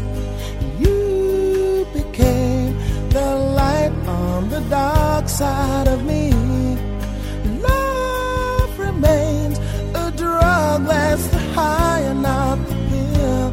But did you know that when it snows, my eyes become large and the light that you shine can't be seen? Baby, I compare you to a kiss from a rose on the grave. Ooh, the more I get of you, stranger it feels, yeah. And now that your rose is in bloom, a light hits the gloom on the grave. Songs available only on live broadcasts on WMBC and BelowTheBeltShow.com. Yeah, that was "Kiss from a Rose" by Seal. It's so funny because it's a really good song, you know. I just remember that was like everyone's either like wedding song. It was a wedding song for one of my like good friends. Prom. Yes. Oh God, I just remember it was like everything. Like yeah. But, you know, it's a tribute to Joel Schumacher. Certainly yes. a legendary film director, and sad that he will be missed. A couple more sad passings to announce. Alan Metter, known for directing 80s films such as Girls Just Want to Have Fun and Back to School, had passed away at the age of 77. He started out directing music videos for George Harrison and Olivia Newton-John. So another sad passing. Also includes Steve Bing. He is a producer, philanthropist, and screenwriter. Apparently he committed suicide. Wow. Really sad. The age of 55. Jumped from a Century City apartment building this past Monday. He'd been suffering from depression. Dude, talk about this is where money doesn't necessarily buy happiness. Yeah. Bing inherited a fortune of $600 million from his grandfather, real estate developer Leo Bing, and contributed millions of dollars to the Democratic political causes. So sad that he had also passed away.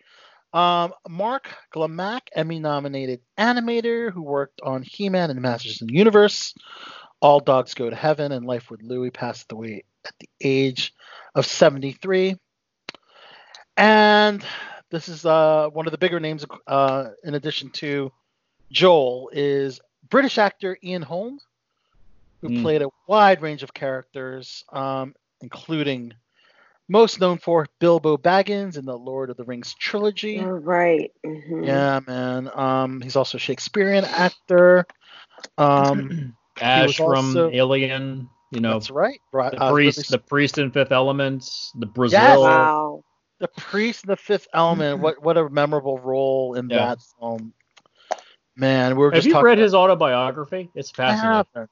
It's fascinating. Is it really good? He's very candid about his extramarital affairs. Very candid. Honesty is good. Yeah. I guess. It's like, That's I hysterical. just needed to get laid that weekend. It's Especially if he was okay. Especially if he was currently married when he wrote that, then that would be interesting. He went through 4 marriages. Typical for Hollywood actors. There you go. Especially if it during his age range. I'm pretty sure James Cameron's catching up to him. So yeah.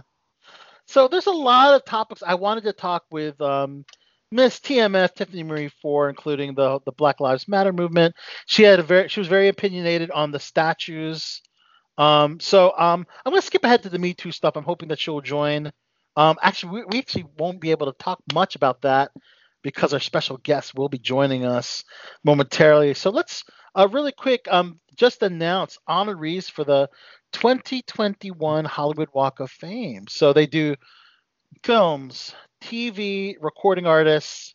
Some of the people that will be receiving stars on the Hollywood Walk of Fame include Josh Brolin, Don Cheadle, Morris Chestnut, Benedict Cumberbatch, Zac Efron already. Wow, getting a star on the Hollywood Walk of Fame. Giancarlo Giannini, Shia LaBeouf, Jimmy Smits, Naomi Watts. Mm-mm. Ryan O'Neal, and Ali McGraw. In TV, Nick Cannon, Courtney Cox, Judge Mathis, interesting, and Dr. Oz getting a star. Sarah Paulson. Wow. Seriously? Yeah. Can you believe it, Dr. Oz? Peter Roth and Christian Slater. Recording artists include Missy Elliott, Jefferson Airplane, The Judds, Don McLean, Salt and Pepper, and Kelly Clarkson. So those are some of the celebrities that. I'm surprised Salt and Pepper don't have something on the Walk of Fame. That's odd. Already. But I think we actually are. Yes, we are welcoming on Below the Belt Show our featured guest of the evening. She is an amazing actress. She is all over Netflix. My gosh, you can see her in a very powerful film, All Day and a Night. And you can see her in another very different film called Uncorked, also on Netflix. Hey, what a surprise. We welcome actress Kelly Jenrette. Kelly, it is so great to have you on Below the Belt Show.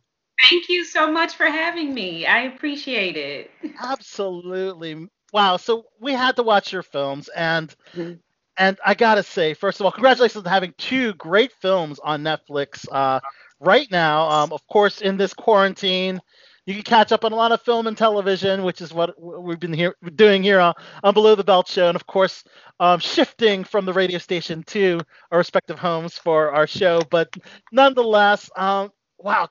Let's get right into it. All Day and a Night. Wow. I mean, powerful, heavy is a very strong word. And my God, A-list acting throughout the entire film. My gosh, you killed it in your role as Delanda.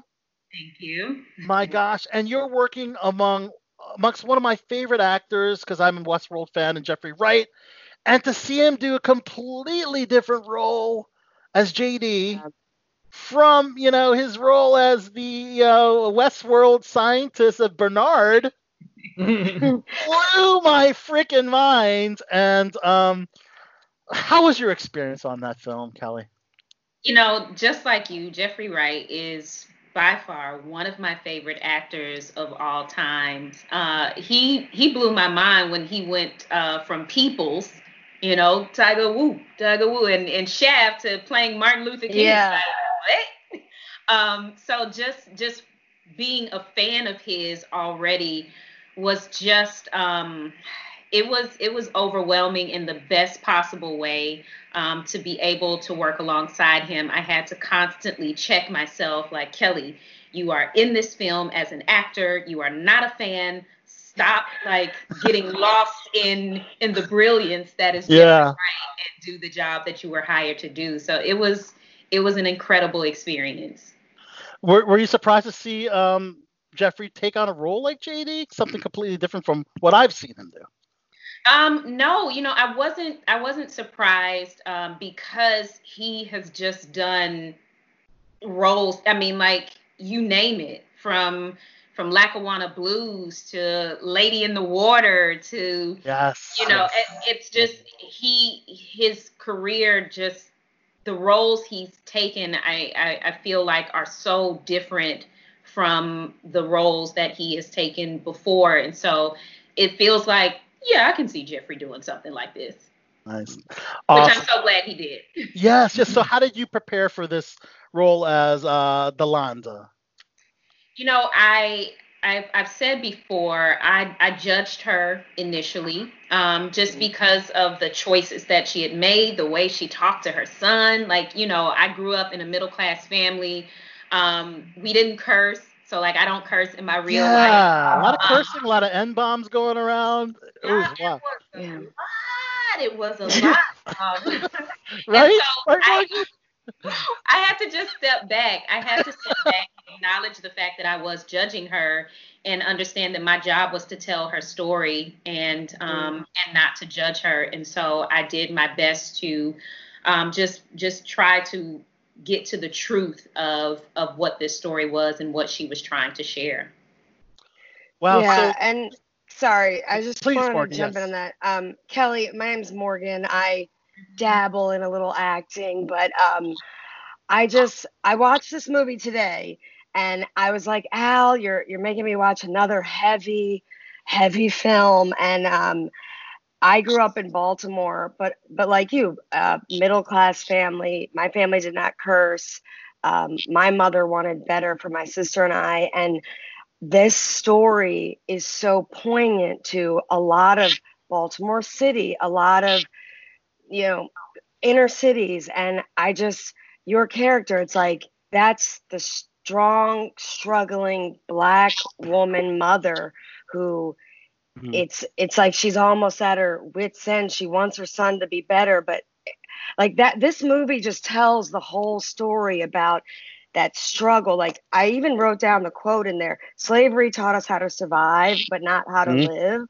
Yeah. And I just was like, I get that. Like, I think a lot of Black people feel that. And I think this story, it's important for people to see. I mean, so thank you for that. Yeah. Thank you. Do you feel that's the case in this current times, with all the social and racial injustices going on in the world, for audiences to watch a film like this? Yeah, I feel like it is a reality for so many people, and Martin Luther King talked about how, we're always told, like, pull yourself up by the bootstraps. And it's like, well, what happens when I don't have any boots? Then what? And so, the way we shot the film was kind of going from the end to the beginning. And there was a scene, it was like one of the last scenes of the play, where Jeffrey Wright is holding our newborn baby, and he's saying that you're going to rise above all of us. Like, this is not, you are not going to have the life that we had. And, I don't feel like any parent hopes for their child to be in a gang or to spend the rest of their lives in jail. Yes. But it was just, he ended up going to prison, had a felony, and what can you do when you come out? The system is not designed to help you to be better, and so it was just, we were both in a situation as parents where we did the best with what we had, and unfortunately it just wasn't good enough. Well, the other parent, maybe not so much, right? Yeah. JD, obviously, well, I guess we can talk a little spoiler stuff about the film, but JD and Jakar end up in prison together, and I guess it just shows like father, like son, I guess. What is? I mean, it was a nice moment at the end with the plant, but I liked that, but it still was just, sad. Like, was Ja gonna get out? Like, I think they sentenced him to life in prison. Yeah. It's like it's a sad moment, because it's like these guys are stuck together in prison for life. And it took that to get them to finally have that bond. Yeah, and him saying, "Come on, old man, let me teach you how to grow something." Right. And it begs that the was question. poignant. Yeah. It begs the question, like, was all that worth it? Right. Was all of that worth it? Yeah. So yeah, I was rooting for Jakar, who's played brilliantly by Ashton Sanders, man. Like, that kid is so good. I mean, Moonlight and Native Son. I got to check that out. His acting work is brilliant. I mean, the entire cast of that film, brilliant, absolutely brilliant. I cannot say. When I was watching it, I was comparing it to one of my favorite movies from 2018, Blindspotting. Yeah, I just watched that. My husband and I just watched that the other day. Yeah. If you don't know the plot of Blindspotting, basically, W. Diggs plays a guy that's on probation for an assault charge, and so he's 3 days from his probation going up and being completed. But on his third day before completion of probation, he witnesses an unarmed black man get gunned down in the street by a white police officer. So the problem is, on probation, you can't have any kind of criminal interaction whatsoever. So he can't go to the cops and say, hey, I just watched this guy get shot in the street, because that would violate his probation. Right. Like, reporting a crime technically violates probation. Right. So he has to just suck it up and take it. And it's like, it's indicative of the problems we have currently, which is that basically just to be black in America is a horrible thing, you know, in this current time. I mean, it's been a problem all the way back to Civil War and beyond that.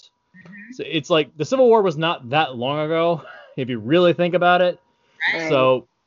So we have this problem that's now finally getting the attention it deserves with Confederate monuments being torn down. And I say, good, tear them down. You know, like the Berlin Wall came down. You know, Nazi swastikas came down. Why shouldn't those come down? Confederate flags. Yeah. Like, and besides, why would the people in the South want a participation award? Honestly, really? You lost. Why would you celebrate that? I thought you were not okay with participation awards. Really? Why are you going to be sore losers about that? But yeah, so I compared this to Blind Spotting, and that it's the same situation, is that it's a cycle. It's an endless cycle that people get stuck in. People of the lower class, people of non-white ethnicity typically get caught up in this cycle, and it continues to go on and on and on forever. They're influenced by their environment. Yeah, the nature versus nurture concept. That was shot not too long before we shot All Day and a Night, I believe. Both were shot in Oakland. Yep. Okay. And that was what I wanted to compare, is that it's also an Oakland film. Yeah, it shows the gentrification of Oakland, the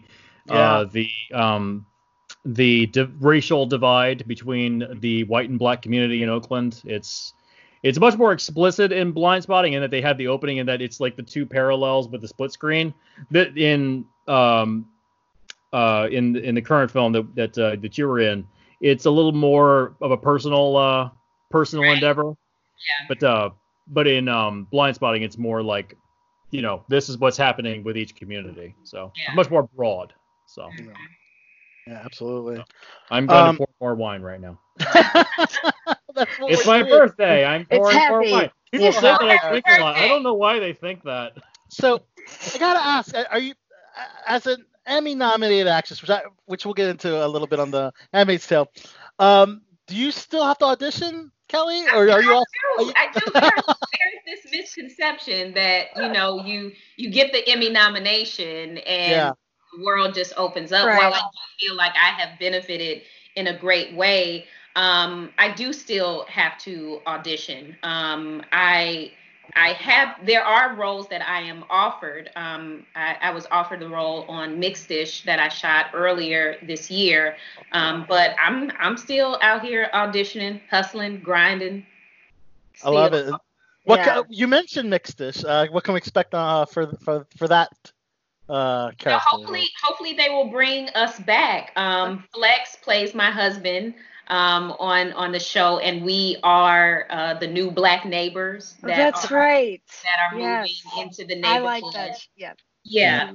So hopefully they will bring us back, since she doesn't have any black friends. Morgan, they named that show after you, right, Morgan? Yes, I guess. I mean,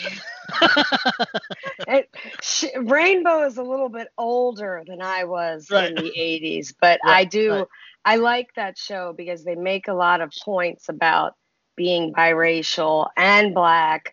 I remember that episode now that you were in. So yeah, that is a good one because mother's trying to make sure she has black friends, and she's just being too much. So my character's like, so you just trying to be my friend because I'm black? Right. Right. And part of her's like, because I don't have any black friends. Like, can we be friends? Right. Yeah. Awesome. Let's go into Uncorked. How did you enjoy working with Niecy Nash and Courtney B. Vance? Two incredible actors, and really great ratings on Rotten Tomatoes. 93% critics loved Uncorked. Very different film than All Day and a Night. So it's I guess more of a dramedy? Would you call it? I would definitely say more of a dramedy. Who wouldn't want to work with Niecy Nash and Courtney B. Vance? They were amazing. And Mamadou, who plays the lead, what I loved about this story was that it was just a regular Black family. You know? We just got to kind of peek behind the curtain and see the workings of this family, a father who wanted his son to just go into this barbecue business. And he's like, but no, I want to be a sommelier. And I know that sommelier was like the most Googled word after Uncorked. I had never even heard that word before. Really? I thought it was just wine. I thought it was wine connoisseur. I had no idea that was actually no. They're thinking sommelier? No, sommelier. And I was privy to that word back in 2018.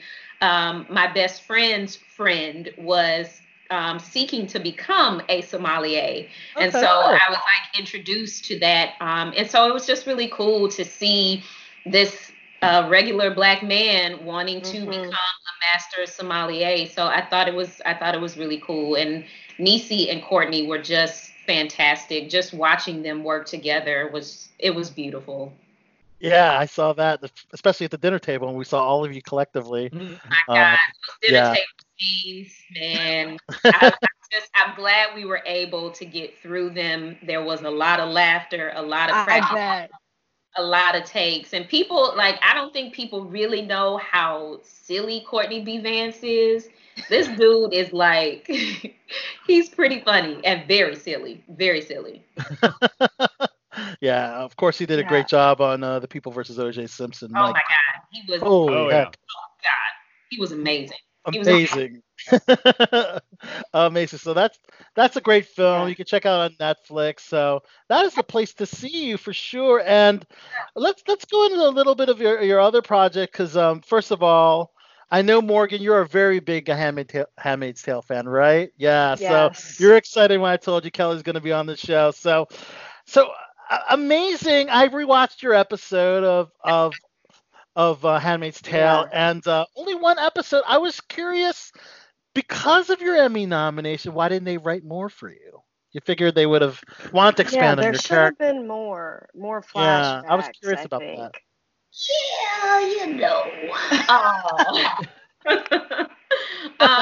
Yeah, just as a fan of the show, even if I had not played Annie, I still wanted to know, what happened to Annie? Where is Annie now? But that just wasn't where they saw the show going. And so I feel like Annie was there to serve the purpose of showing the humanity of June's character, the flaws that, she was not a perfect woman, and kind of the breaking point for her. So, hopefully at some point they may bring her back, but I don't think they weren't really going in that direction. And I'm all of us were surprised that I got the Emmy nomination. I know they were, for sure. How did you feel when you first heard the news?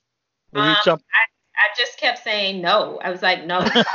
Did you somersault? No, I don't want the nomination. It's a mistake. No. Like the woman from Get Out. No.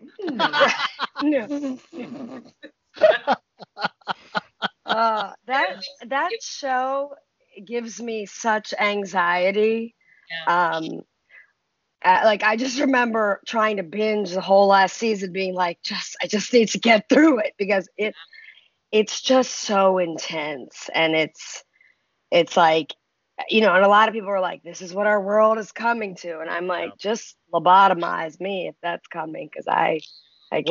What does it feel like to have a panic attack for 10 hours straight? Yeah. The first episode of season 2, I said, man, I'm glad I'm in season 2. I'll keep watching, but I didn't know that I was like, this first episode of season 2, y'all taking me out. Yes. I know we would.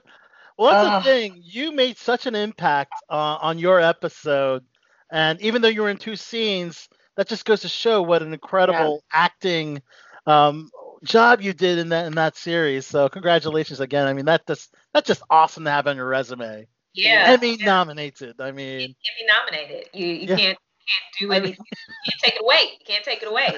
Right. And the beautiful thing was that I was nominated alongside my husband. You know, we were the first African American married couple to be nominated in the same year. So it was, it was a blessing to be nominated with him. I'm very much like, I don't want to do red carpets. I'm very like, I don't want to, I'll be in the corner. He lives on the red carpet, never met a stranger a day in his life. So to be able to have that balance and to be able to walk on the red carpet, which gives me so much anxiety, and look to my left or my right and see my husband there was very comforting.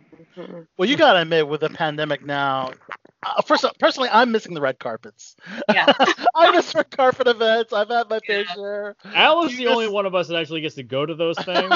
So hey, you're lucky. Day, you're lucky, you bastard. You got to spread it around now. You got to spread it around. One day. Do you miss all the big events? She's like, oh, okay. No, I mean, I do. What do you miss the most? Just being so I enjoy shooting pool. I miss not being able to just go out and shoot pool. Yeah, just the normal. I mean, just go to a local bar and just shooting pool, huh? Just shooting pool. Yeah. Just shooting pool. Just being able to do what you want to do. Yeah. Right. Without the fear of somebody coughing and you like, can you, I anytime my nose runs, I'm always like, I don't have COVID. It's just allergy. Right. So much. I mean, and don't get me wrong. Like I part of me is like, oh man, it would be cool to go to these events to get dressed up and get the makeup. But it's not the first thing I miss. Mm-hmm. Of course, production has been on hold. I know on the 12th of June they started in Los Angeles. Have you gotten the green light on any productions coming up your way? I have not. I am still just kind of waiting to see what that looks like. I feel like you can write out all the things that you want to write out, and you can say, this is what it's going to look like, and we're going to do this, and we'll have this implemented and this in place. I feel like it's a different thing when you actually get there. Like, what does this look like in real life? Yeah. Mm-hmm. I even said, like, the restrictions that they have for, like, actual production that they put out recently is, like, every shoot's going to take, like, an enormous amount of time. Yeah. Like, there's just no way working around it. Like, there's, like, hand sanitizer for absolutely everyone. You have to bring your own gloves, your own mask, and it's like, it's an egregious amount of rules, and it's just like, just wait. It's better to just wait, honestly, and just try to produce more content in contained spaces. Yeah, they talked about, coming hair and makeup ready, which I can do my makeup for something like this, but they shoot in HD, and it's like, no, I'm not going to do You want that trailer, with all the hair and makeup experts. Yeah, I know. I got you. I know what you're saying. What about catering? That's going to change, Oh, God. Crafty. They're going to eliminate the buffets. Everything is box lunches now. Everything is a box lunch. Oh, my God. Everything is box lunches and sandwiches. There is no more buffet. God. That is all gone. Or bring your own. Yeah. So the scope of stuff will change. Intimate scenes will be limited, I guess. How the hell do you shoot those? Yeah. Unless you work with your spouse or your significant other. Yeah. Or like I'll be like, so my husband will be the body double, just shoot the back, shoot the back of his head. Yeah, that's real tricky. How do you do that? How do you shoot intimate scenes? How do you shoot party scenes or lots of backgrounds? Yeah, that's when you get the robots, like we were talking about earlier. Oh yeah, we were talking how an AI robot is going to be cast. We were talking about this a couple of weeks ago. We were talking about like Warner Brothers was pushing forward an AI program that would create their films for them. Remember that? They were an AI program was going to be used to write scripts Oh my god. Films for Warner Brothers. And I was like, they're just gonna produce like animated films using those scripts. Like, I have a feeling that animated films are gonna be the new way to go because actors can be separated and they don't have to be in the same room together. It's true. Yeah. It's a scary world. I mean, I always think like The Handmaid's Tale could be a possible future. I mean, it's dystopian, but there's realistic aspects to it. I mean, there could be an environmental event that causes women to be infertile, certain women to be infertile, and all this stuff. I mean, that's just a certain, a crazy reality that could happen. I mean, if that happens, I hope the rapture happens and I'm taken away. So, well, it's 2020. Anything's possible. So speaking, well, I'm like, listen, just come on back, Jesus. Yes, take me, Jesus. What have we had so far? We've had earthquakes, we've had murder hornets, we've had COVID.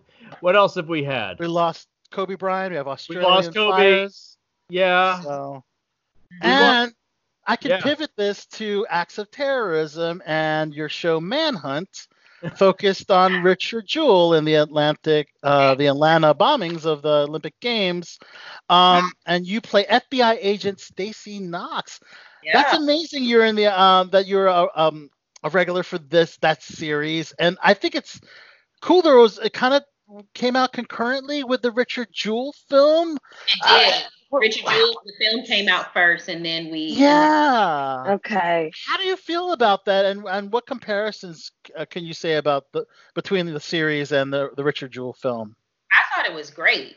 I thought, listen, Clint Eastwood, Richard Jewell comes out. There's a buzz that is created for us. They have 2.5 hours to tell a story. We told it across 10 episodes. 10 hours.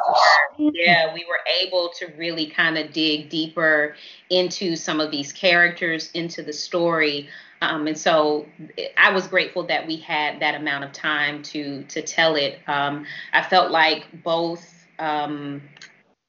casts were spectacular. I am so partial to Cameron as Richard Jewell. He is so phenomenal. And there was a scene, an interrogation scene that we shot with him, and I was fighting back tears. Kelly was fighting back tears because he was so moving, and it just gave me chills, and I was so grateful to be able to be a part of it. Yeah, I checked out the first season, and then the second season I have yet to watch, but I saw the trailer, and I was like, my gosh, this is just, like the comparisons to Richard, it's the same story, but it's a different perspective, I guess. Yeah. We with the Kathy Scruggs character, we were able to get more into her story. They didn't really have time to dig deep into that. Yes. The relationship between Richard and his mother, we got to expound on more in the series than they were able to in the film. So we had the luxury of time. Would you say the Kathy Scruggs character was less controversial in the series than it was in the film? I think so. Yeah, I think so. Again, because we had the opportunity to kind of show different layers and colors, and there's only so much you can do in a film, and so much that you can tell, Right. Obviously, the controversy I'm alluding to is the Kathy Scruggs sleeping with another person to obtain information, which, if was not true, people could consider it controversial if it was supposed to be a biopic, and I can totally understand the controversy surrounding it. But and that's not what it was in our show.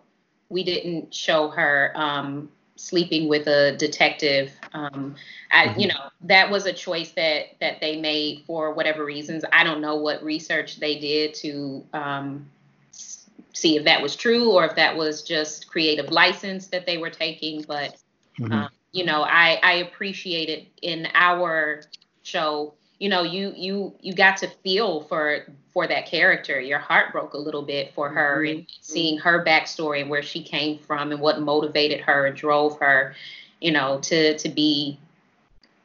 become the woman that she ended up becoming.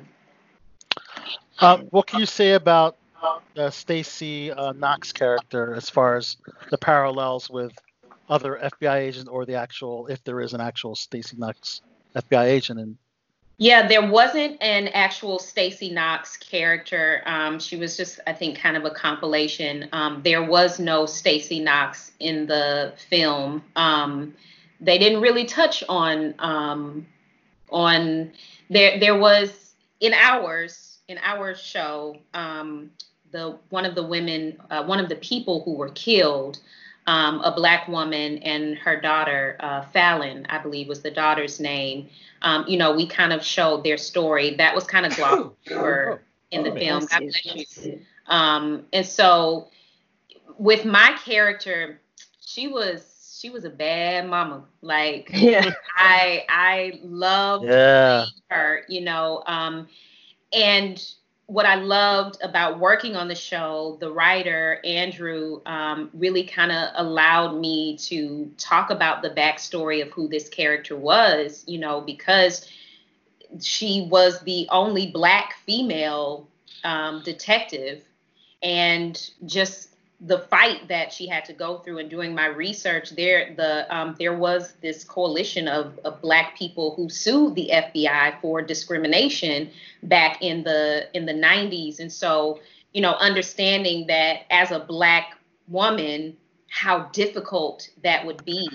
And, pulling from my father, my dad, who is a retired police officer, and thinking about everything that's going on now, and how uncool it is to be Black and be in law enforcement, but that's not always what it is. My character, in the show, she says to her partner, who is white, that growing up, all of the officers looked like you and all of the victims looked like me. And so it does something to you when you are able to see someone in authority who looks like you, and to be able to communicate with them in a way that they understand, Wow.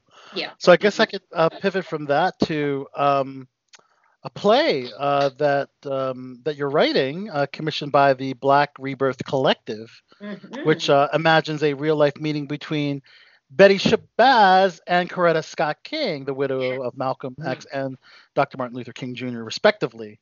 Let's talk about this play. Very cool. That actually sounds fascinating. That's a cool concept. That's great. Thank you. It came from The Meeting, which was written by Jeff Stetson, and The Meeting is an imagined meeting between Martin Luther King and Malcolm X. And saw the play. It was phenomenal, and I went up to Jeff afterwards and said, man, I would love to see a meeting between Betty and Coretta. And he kind of smiled and walked away. Someone overheard me say that, and I did to them the same thing that Jeff did to me. I smiled and walked away. But then when I joined forces with Black Rebirth Collective, and they inquired about my passions and what I wanted to do, and I told them about Betty and Coretta, they just really pushed me out there and said, start writing, get to writing it. And in Betty's biography, Myrlie Evers Williams, the widow of Medgar Evers, who was killed, shot in the back in his driveway in Mississippi, wrote the foreword, and she said their relationship went from rivalry to tolerance to genuine affection.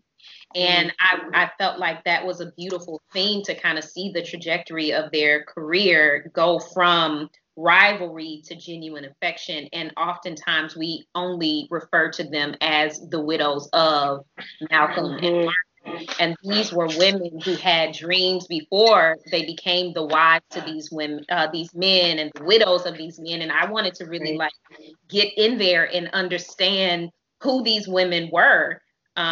And so that's kind of the journey that we get to take in this piece. I'm currently on the seventh draft. Okay. Wow.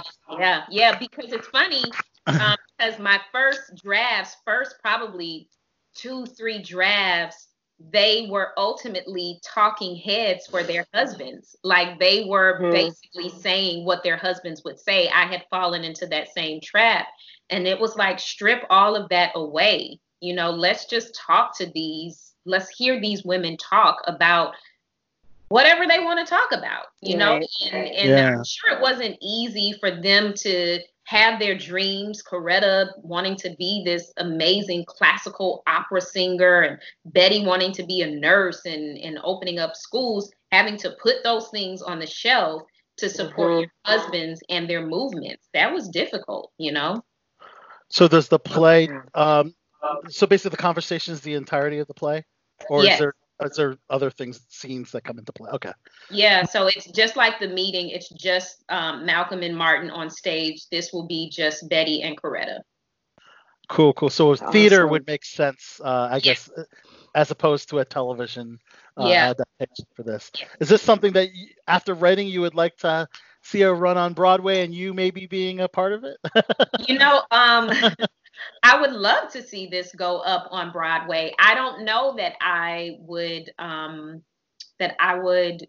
be in it though, you know, which makes my mother very unhappy. Very, very unhappy. Well, you're a little younger, I guess, than they were in their meeting. Yeah, but you know, I feel like Coretta was much lighter than I am, and I feel like Betty was a little darker than I am, and so I want to honor that. You know, I have an issue when it's like, we're gonna make this dark-skinned woman a light-skinned woman, or we're gonna make this, you know what I mean? It's like, even right. I don't want to get started. I don't want to go. No, I kind of want to pivot into that discussion. Yeah. Because I remember there was some controversy about a biopic about of a light-skinned actress playing who's traditionally darker skinned. Do you feel that accuracy needs to come into play with skin tone? I do, because I feel like they made it so much about the skin color when that wasn't even part of it, you know, and the young lady who wrote the book that the piece was based off of, she wrote this amazing article where she just shared her disappointment with it. You know, she said she thought she was going to get Hidden Figures and ended up getting The Real Housewives of Atlanta. And yeah. And I was like, that's it right there. I've worked on a Real Housewives show, unfortunately, so I know exactly what that means. Yeah. But it was how about it's not fun? It's not fun. There was so much that there was so much good stuff. There was already so much drama in her life that they could have taken, that it just felt like, why do we have to do this? You know.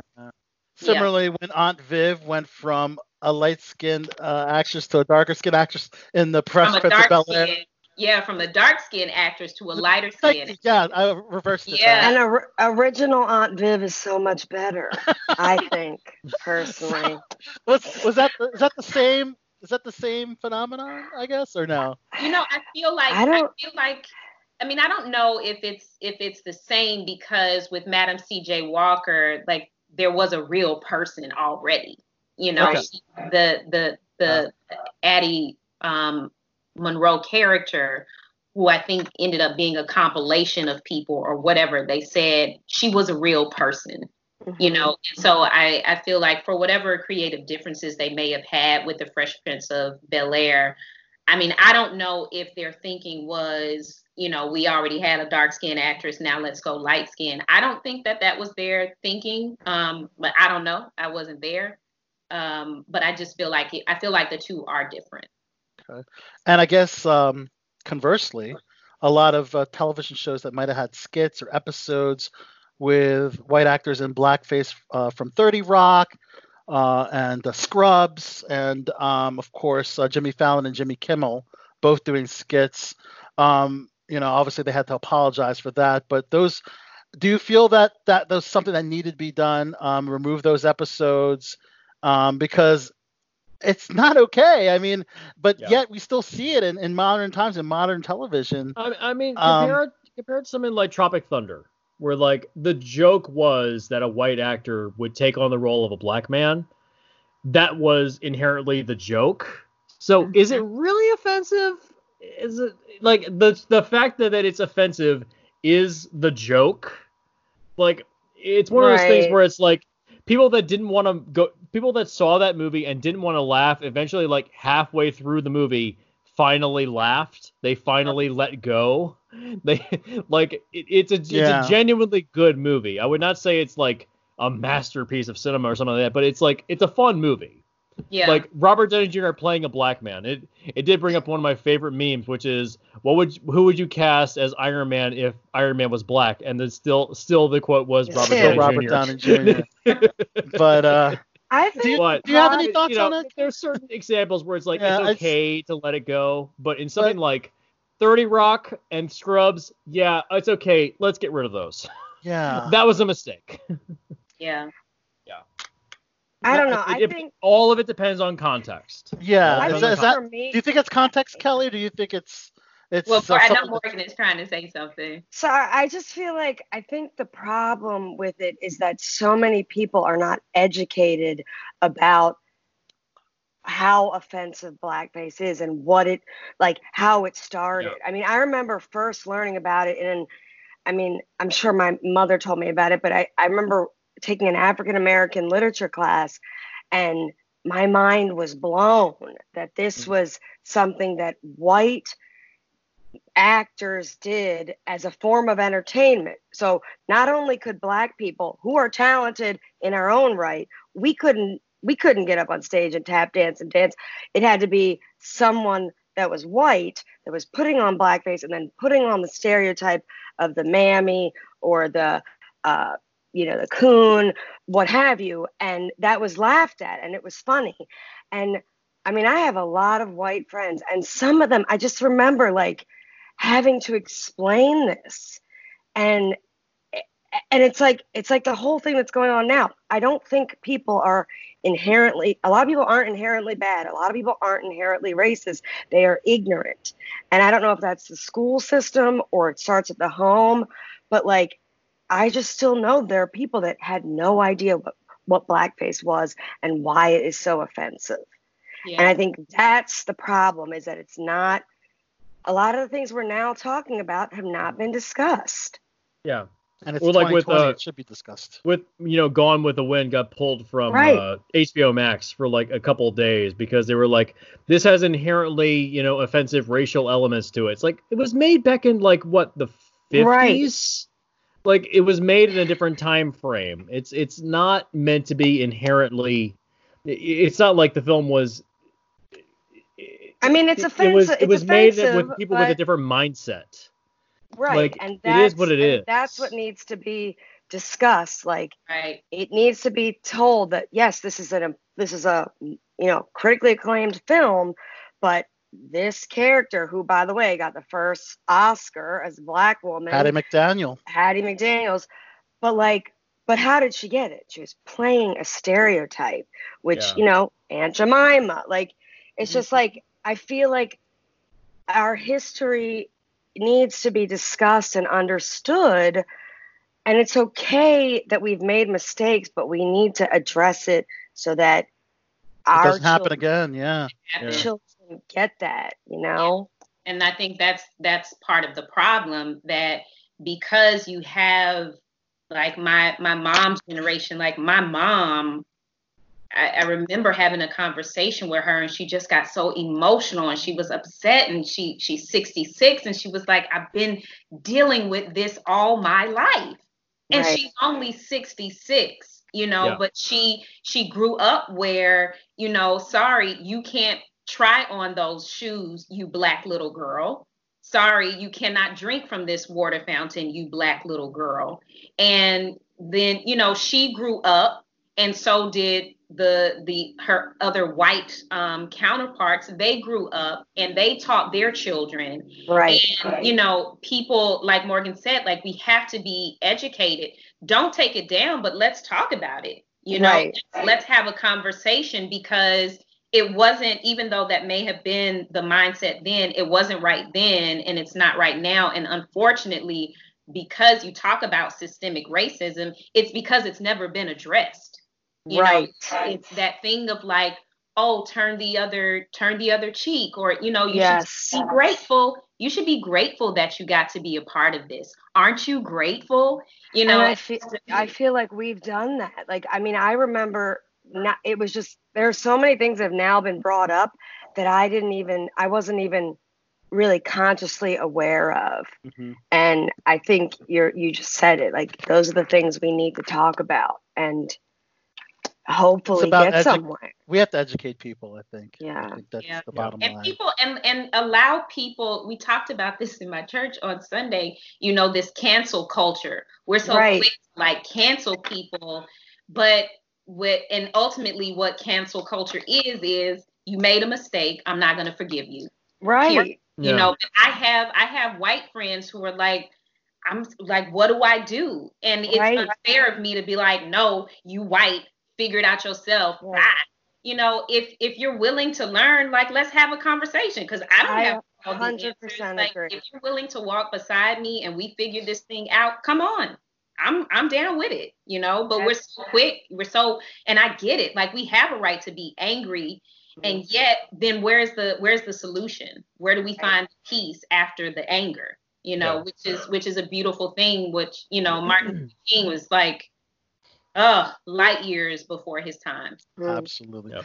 Very well said, Kelly. This was an amazing interview. I'm glad you got a little off topic with us to talk about some of the issues going on today in our society with systemic racism and injustices going on. This is very, very valid and very current, and I'm glad you could talk about that as well. And of course, we can check out Kelly all over Netflix, All Day and a Night, and Uncorked. Catch Handmaid's Tale if you want to catch her episode, which was season 2, episode 4, which I checked out. Check out Manhunt, season 2, the entire season for more of Kelly. And amazing interview. Thank you so much for being a part of BTB Below the Belt. And before we let you go, Kelly, if you could let us know who you are throughout All Day and a Night, Uncorked, from Manhunt, whatever, and let us know you're on Below the Belt, and then throw out whatever you want at the end, maybe a peaceful quote or something meaningful to you at the end. Yeah. My name is Kelly Jenrette. I play Delonda in All Day and a Night, Brenda in Uncorked, and Sergeant Stacy, FBI Detective Stacy Knox. I'm going to take that back and do that again. How about that? Yes, go ahead. Take 2. Take 2. Back to 1. My name is Kelly Jenrette. I play Delonda on All Day and a Night, Brenda in Uncorked, and FBI Detective Stacy Knox on Manhunt, Deadly Games. My favorite quote is, "It is well. In the midst of all of the chaos that is going on, find peace within yourself, within God, stay rooted and grounded, and know it's going to be all right." And if you could add, you're on our show, Below the Belt Show. And I am on Below the Belt. Yes. Amazing. Nice. Kelly, thank you so much for calling in, Skyping into our BTB Quarantine at Home edition. And it was amazing, and thank you so much. Best of luck to you. Thank you for having me. Take care. Thank you, Kelly. Thank you. Good night, Kelly. Thank you. Good night. Awesome. That was Kelly Jenrette on Below the Belt Show. That was amazing, guys. Amazing. Oh, you know how to end the call, Kelly? Am I still in? You're still on. Yeah, you just hit the little phone button at the bottom. There you go. Yeah. All right, guys. So back. So looks like Miss Tiffany Marie Ford will not be joining us, but that's okay. We will wrap up with just a couple important things on the BLM movement, which we addressed a lot with Kelly, but there's only a couple more things I want to add on that before, and then of course on the Me Too matter. Wasn't she great? She was great. Fantastic. So good. I'm glad she could talk about that. But I feel like she said a lot of the things that it's kind of like what I talked about the last time I was on here. Like, she's right. Like, that cancel culture gets us nowhere. Yeah. It needs to be a conversation. We need to educate. Because if we just are like, you're wrong, no, you're wrong, we don't get anywhere. Yeah. And I think I think everything she said was like dead on. So a couple topics she was great. She was great. But I do want to talk about all the statue controversy going on right now.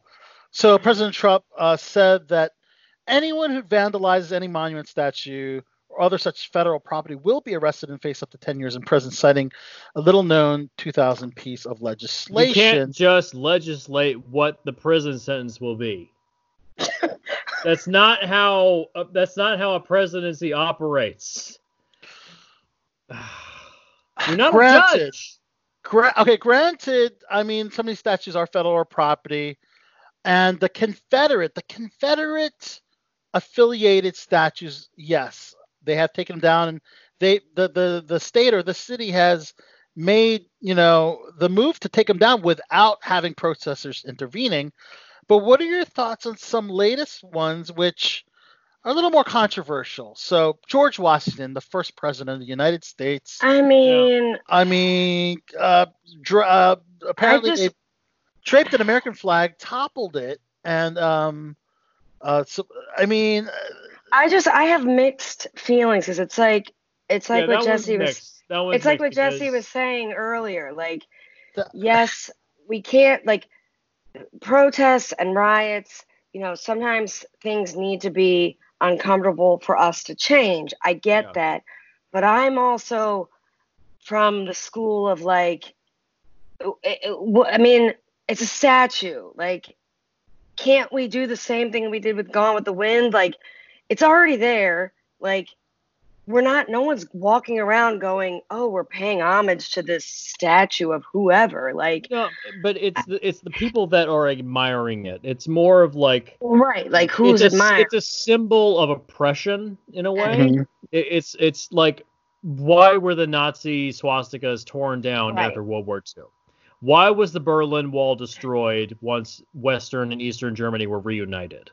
Mm-hmm. It's the symbolism of it either unites or divides people. And so you have the statues of Robert E. Lee, who led the Confederate Army during the Civil War.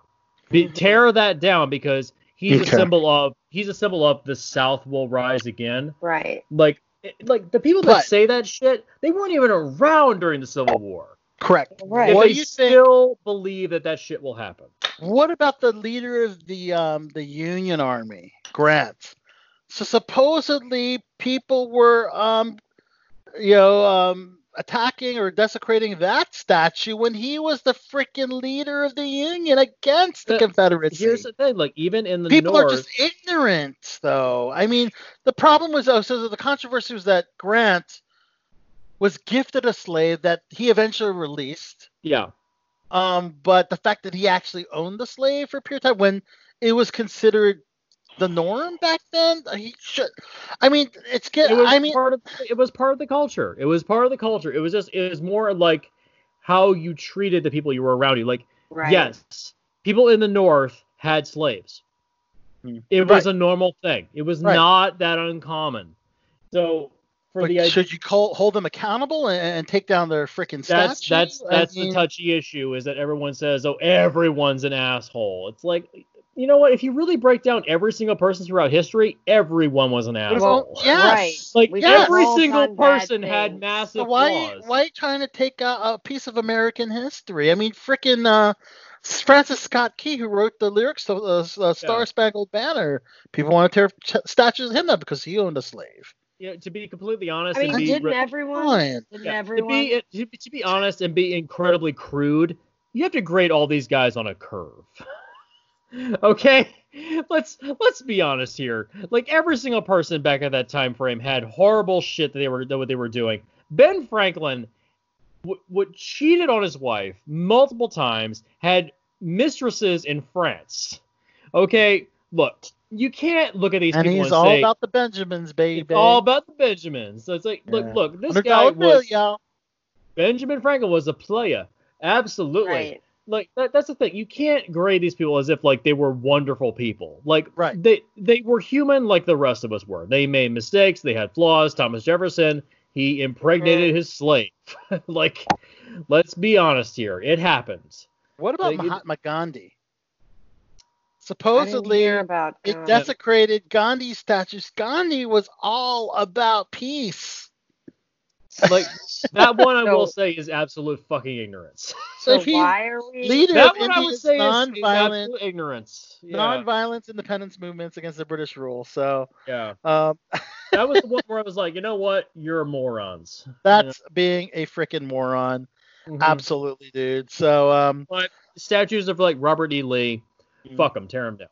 You know, Yeah. I know Tiffany would absolutely disagree, but it's like, it's part of our history. It was like, Auschwitz is part of our history, but they don't use that fucking facility anymore. It's a museum. and I think It's a museum. should They be city. stopped using it. It should be city or state approved, and the professionals handle taking it down, approved. Right. And it should be the Confederates, the people that are in the Union. That should be a law against touching those statues.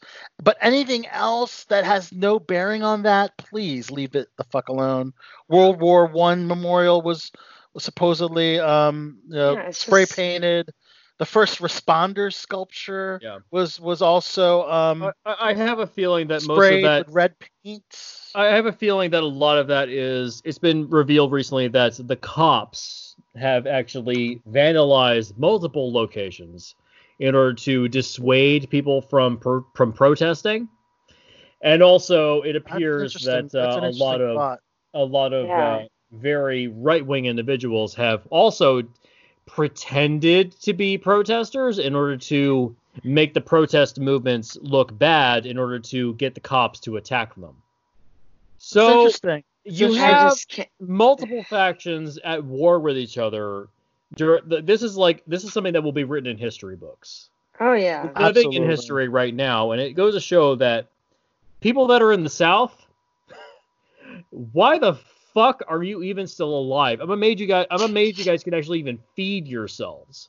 The amount of ignorance that I have seen in the last month alone. You can see it on your Facebook feed. It is impressive. Have you deleted people from ignorance on social media? Of course I have. Yeah, you're a little more passionate about that, and I totally respect that. Yeah. Me, on the other hand, I know how I feel, and if you feel differently, we can have an open discussion. Yeah. I mean, like if someone says they're going to vote for Donald Trump, that's it. You're off the list. That's the go-to rule. If you're going to vote for Trump, like seriously, this guy. What about a family member? Fuck yeah! I have gotten rid of multiple family members. I am the outlier of my family. I am the liberal guy in my family. Everybody else is very right wing.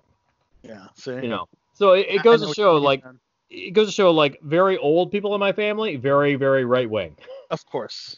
It seems like as you get older, you get more and more right wing. As I get older, and this is my birthday. As I get older, I get more and more left of Lenin. Okay, So it goes to show that in our generation, the people that tend to be the smartest are the younger ones, and the people that tend to be the dumbest are the old ones.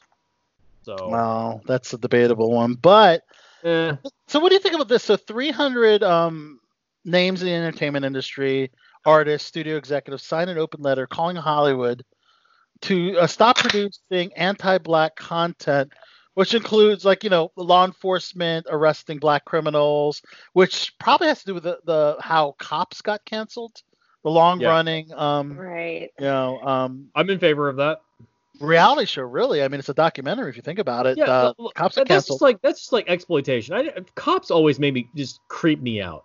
So like the idea of you're watching guys kick in people's doors and arresting people that may have not committed a crime. Yeah, man. So Tessa Thompson, Michael B. Jordan, Viola Davis, Chadwick Boseman all signed on this open letter to stop producing and distributing anti-black content. So this is kind of on the heels of Juneteenth, which is now an official holiday in the state of Virginia.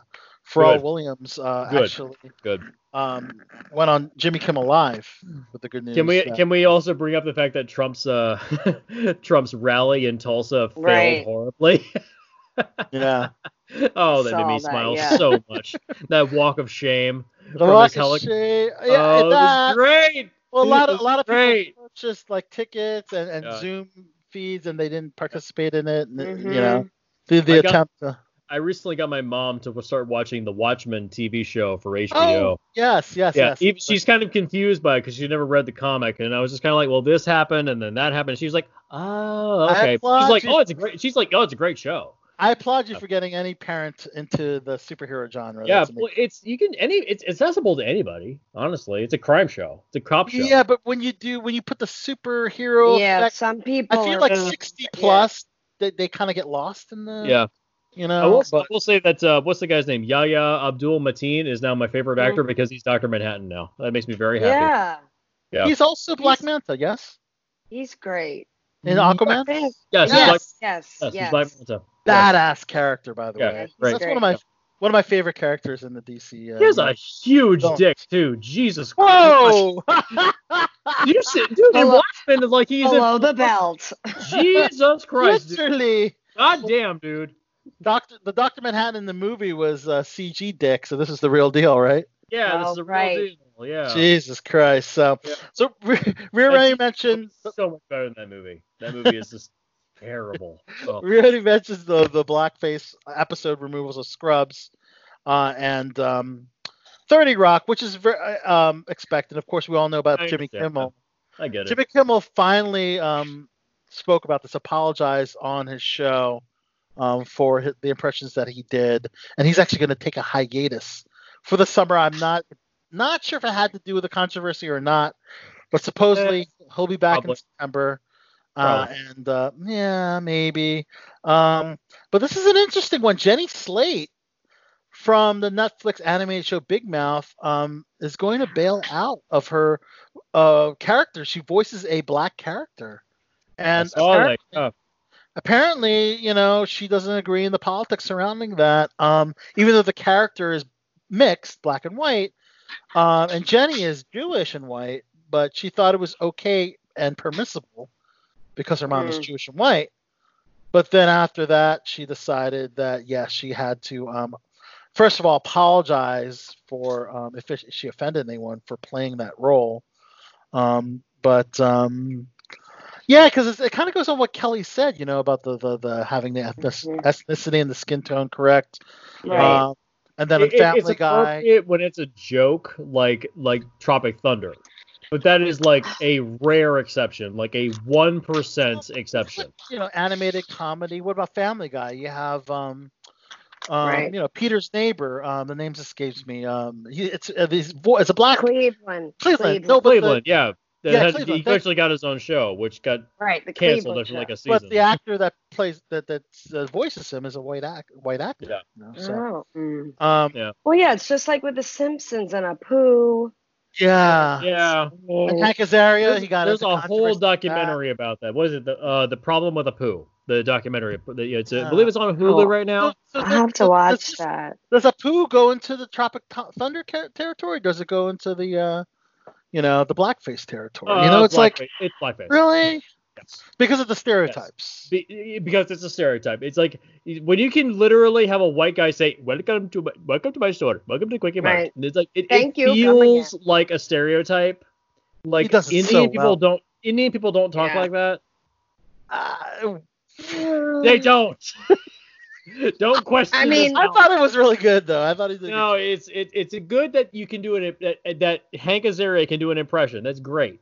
But leave it to an Indian actor. Do that for that extensive of a time, it feels like a stereotype. Yeah. Right. All right. So just getting late, I want to go to our last topic before we wrap up tonight's show, and that's the Me Too movement. Lots of stories going on about that. Let's start a few of it. Like last week, we threw out 2 bombshells. A great comedian who I just got to meet in LA, Chris D'Elia, was just accused of talking to underage girls and soliciting nude photos of underage girls. And then Danny Masterson from That 70s Show, who was fired from the ranch due to rape allegations, was arrested, formally charged with the 3 counts of rape. Yeah. He posted bail, which was like $1 million, and obviously can afford it. Jesus Christ. I know, $1 million, right? I think it's the same bail amount for a non-celebrity like Derek Chauvin, the George Floyd cop killer, or the cop who killed George Floyd. But he got bailed out by his buddies. Fucking asshole. Wait, Derek or one of the other cops? I didn't know about Derek. I knew about the other cops. No, he got bailed out because they put together a fund to bail him out. I didn't know Derek got bailed out. I thought he got bailed out. I thought it was one of the other out. cops. Okay, because I know one of the other cops had a lesser bail, posted his own bail. He got bailed. Okay, wow. Because the police force defended him and they bailed him out. Holy shit! Really? I didn't know that. I've said, fuck the police. I gotta look up that article, dude. I gotta look up that article. I didn't know that. Videos of cops in Times Square during these Black Lives Matter movements that do this. You know what this is? This is the KKK symbol. Cops are doing this. I didn't know that. Yeah. Yeah, there's a lot of videos of that happening. All right. So, pivoting back to the Me Too. At this point. But yeah, pivoting back to the Me Too thing, man. So the Danny Masterson thing takes an interesting turn because, as you know, he's a Scientologist, and so according to Tony Ortega, who is a former editor of the Village Voice, he's been writing about Scientology since '95. He's been talking about how the three women were talking with the LAPD, and some really bizarre circumstances happened. They actually opened one of the cases of one of the victims, and the reports were missing, which is crazy. Which is probably a reason for the delay for Masterson to get formally charged. But yeah, it's pretty crazy. And Chris D'Elia, pretty horrible because the guy had a heck of a career, man. In fact, one of his episodes of Workaholics where, ironically, he plays a child molester. This is interesting. He played a child molester in Workaholics and a pedophile molester in You on Netflix. It's so weird. And his allegations were, trying to solicit nude photos for underage girls. So it's like art imitating life, life imitating art. So, but now there's new celebrities being accused. This one's a little shocking. This guy probably has a big future in Hollywood, and if it's true, it's sad. But Ansel Elgort, do you guys know who he is? Fault in Our Stars, Divergent, Baby Driver. Ansel Elgort? Isn't that the guy from Star Trek? I don't know about Star Trek. Is he? Is he Star Trek as well? But I do know Fault in Our Stars, Divergent, Baby Driver. Ansel Elgort. Oh yeah, he's the guy that. Oh, I know the guy. He's a young Harrison Ford. You're thinking of Anson Mount. Yeah, that's what I'm thinking of. Yeah, you're right. Yeah. So apparently, he's accused of sexually assaulting a woman when she was 17, and I think he was in his early 20s.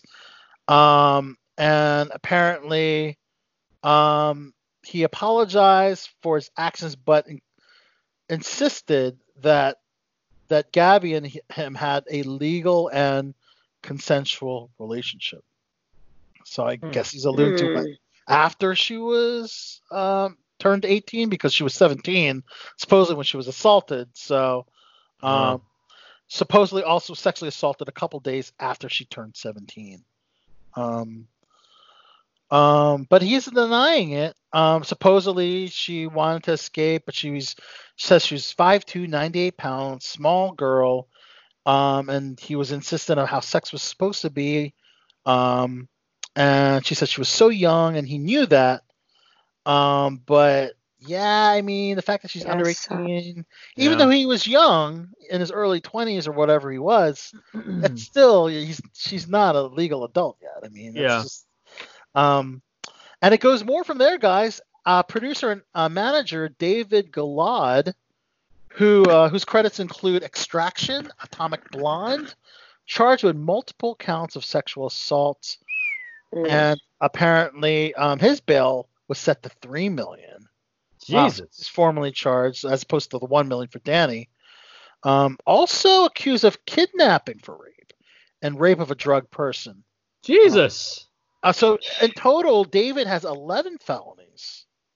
So this is crazy. So the Me Too news has been kind of quiet for a while until like recently. Like Harvey Weinstein was arrested. We all saw the ordeal he went through. Did you see recently today that Ron Jeremy got arrested? There's the next one. Yep. I There's saw the next that, one, yeah. Ron Jeremy charged with sexual Of all the assault people. women. He is in an industry where he gets laid all the time. And you still feel the need to rape? Rape other women? Jesus! You're Dude, getting paid you to get fuck. your nut off every day. To fuck other women. You get paid to do fuck, this. dude? Yes. You get paid to Crazy. fuck. Are you not satisfied yet? Yes, it's kind of crazy Jesus. because so now supposedly some of these women are adult film stars, and one may argue, oh, they're sex workers. You know, that's what they should expect the occasional Listen, make it finger okay. up. Yes, but I can understand where one opinion I heard of that's the industry he's in, that they're in. Sex is their business. So what if he smacks their ass? That's like saying if you're in the construction business, you're expecting like concrete to fall on someone's head. That's an interesting analogy. Like, come on, man. It's not okay. And in the WWE and wrestling world, I guess all major organizations, same thing. It's called hashtag speaking out. Several names have been accused of inappropriate behavior, starting with Matt Riddle, who's a former UFC superstar. He actually just made his debut on SmackDown, moving from NXT. Supposedly forced a woman to perform oral sex on him. Also, this is Candy Cartwright. This is the woman that's accusing Matt Riddle. Of course, he is saying it's completely false. I think the only celebrity that said yes, I'm guilty, was Louis C.K. because that was just masturbation. But I think every celebrity is saying no. Have you heard the Dave Chappelle skit about when Louis C.K. did that? And he was like, here at Louis C.K. ruined my comedy career. And Dave Chappelle was like, bitch, you don't know how to hang up a phone? Yeah. I know that's awful to say, but it kind of made me laugh. If anyone deserves a career back, come on, man. He just likes to jerk off. I mean, I know it's some considered assault when you masturbate, but come on, man. You could walk out the door. You can hang up the phone. Like you said. Can walk out the door. You can hang up the phone. Like it's. You're not forcing someone there. He wants to just jerk off. That's his thing, man. Just him being gross. Everyone's got their thing. Gentleman Jack Gallagher, another WWE superstar, apparently was accused of inappropriate behavior, sexual assault. The woman was at a New Year's Eve party, and he was there. Apparently poured excessive amounts of alcohol in her glass and barged into the room, pulled her skirt down, and allegedly raped her. Now, he was fired from the WWE. So this one, I guess they have enough evidence, but the case of Matt Riddle, they're still under investigation because there's other ones like Ligero from WWE UK, also accused of sexual harassment. That's still under investigation. Jordan Devlin, the former NXT Cruiserweight Champion, also accused of sexual assaults. Apparently, a woman posted photos on Twitter revealing bruises all over her body. So I guess this is more domestic assault. Excuse me. But nonetheless, assault nonetheless. And of course, he denies the claims. He's getting with the legal team. Impact Wrestling stars also accused Joey Ryan, Dave Chris, and Michael Elgin. Elgin accused of sending unsolicited photos. Chris for sexual abuse, also sending unsolicited photos. Ryan was a little more. So like dick pics? Is that what they're sending? That's what that is. Ryan, dick pics exactly. Ryan's a little more. Those are very unflattering, right? No matter what Terrible. angle you have, they're very unflattering. Never good. Never a good thing. There, the woman on our podcast says they're never good. There you go. Although I've yet no to complain. one wants those. Yeah, there you go. I've personally yet to complain from an unsolicited vagina photo. I'm just saying. I haven't complained. Well, it's different. Right. It's different, right, for guys? As the Seinfeld quote says, the female body is a work of art. The male body is utilitarian. It's for getting around like a Jeep. Thank you. Perfect. And then joke of the day. George goes, well, some women like it. And Elaine's like, sickies. Yeah. Oh, Seinfeld, I But miss Seinfeld. yes, Joey Ryan is more serious because allegedly he literally groped another female talent in wrestling. Yeah, so he groped a woman in a car after he picked her up at an airport. So, also sexual assault from other female wrestlers as well. And even saying the word like, "Oh, well, you're looking so fine" or "hot, I want to rape you." A wrestler named Sammy Guevara got suspended from AEW from an old interview from 2016, 4 years ago. Came to light and said, "Oh, when I saw Sasha Banks," he's talking about Sasha Banks. "Oh man, when I saw her, I wanted to rape her." And he apologized to Sasha. Sasha was okay, I guess, with the apology, but she said it definitely was not appropriate. No person, man, woman, or child should ever be subjected to feeling of fear or unsafe environment. We should do better to better ourselves for generations to come. So there you go. That's on the Me Too movement. I had other stuff, but I know it's late. Jesse, I know that you have to wake up early. What is your usual? I have to be up in 4.5 hours. What is your typical bedtime during the week? 9:30, 10 o'clock. Okay, so we're gonna wrap up tonight's show. Yeah, I will say the only other one I want to address is the Warren Ellis situation. Comics writer Warren Ellis and most recently Justin Latour got busted for grooming women to have sex with them in their hotel rooms. That's another Me Too one? Yeah.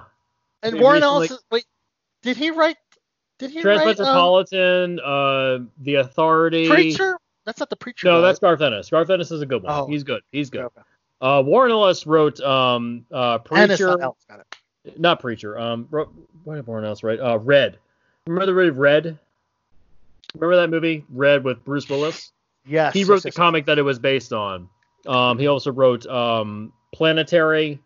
He wrote a lot of storylines in Marvel's universe. I think he reinvented Moon Knight for a short period of time.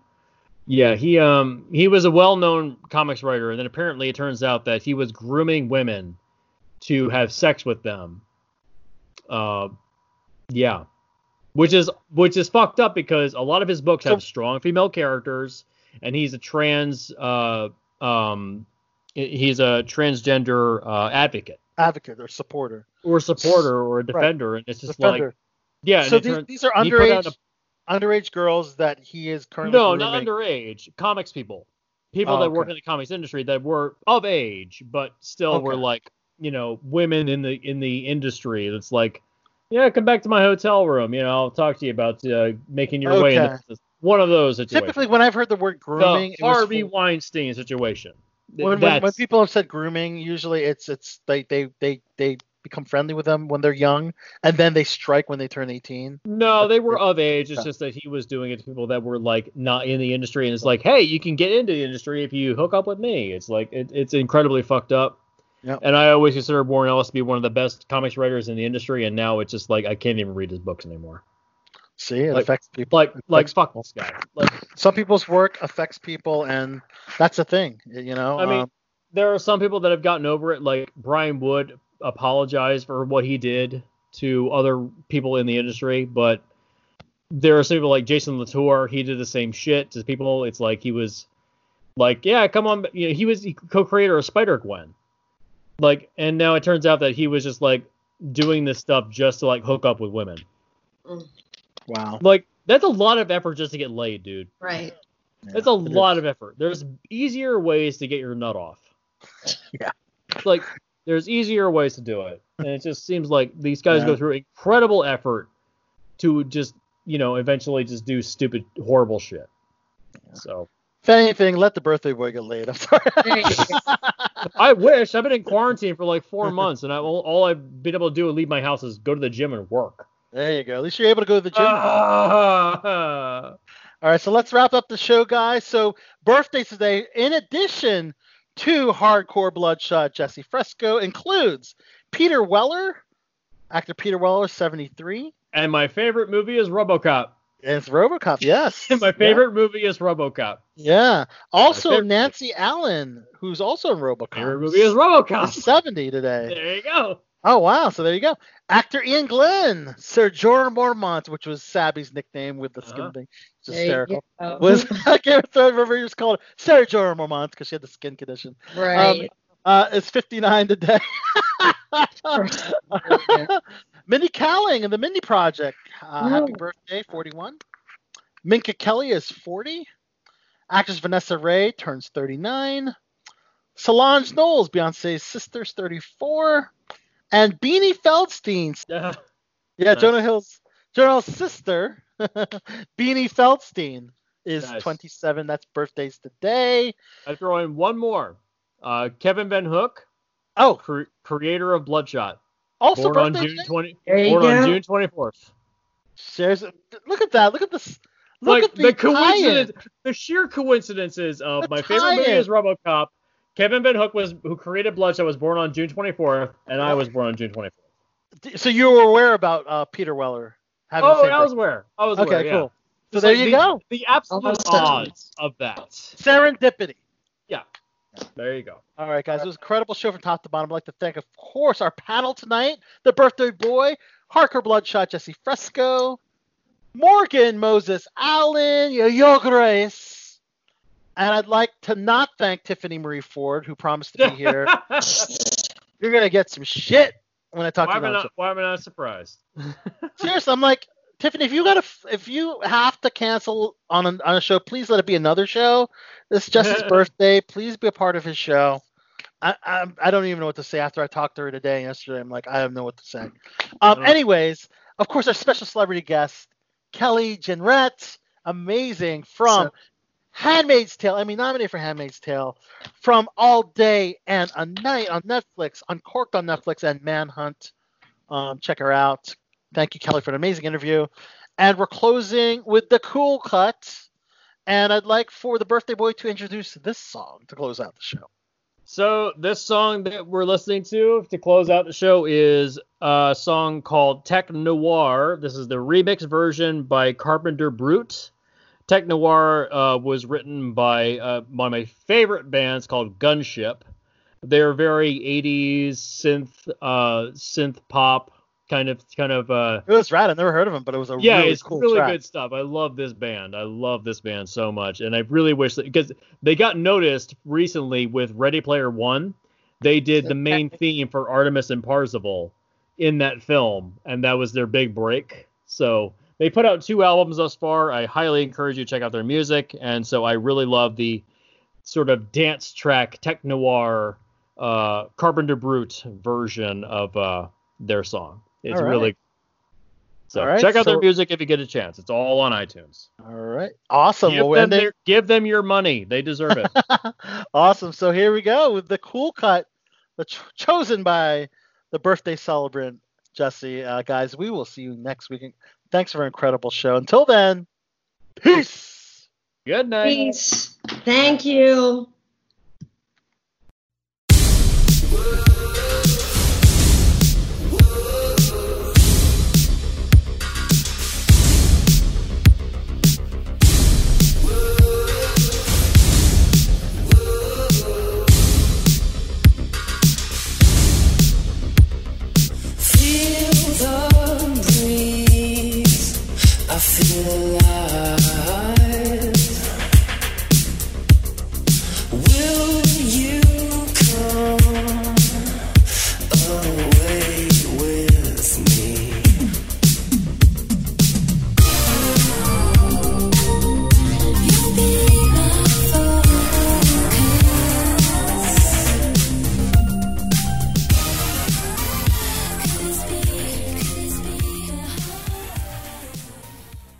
Songs available only on live broadcasts on WMBC and BelowTheBeltShow.com.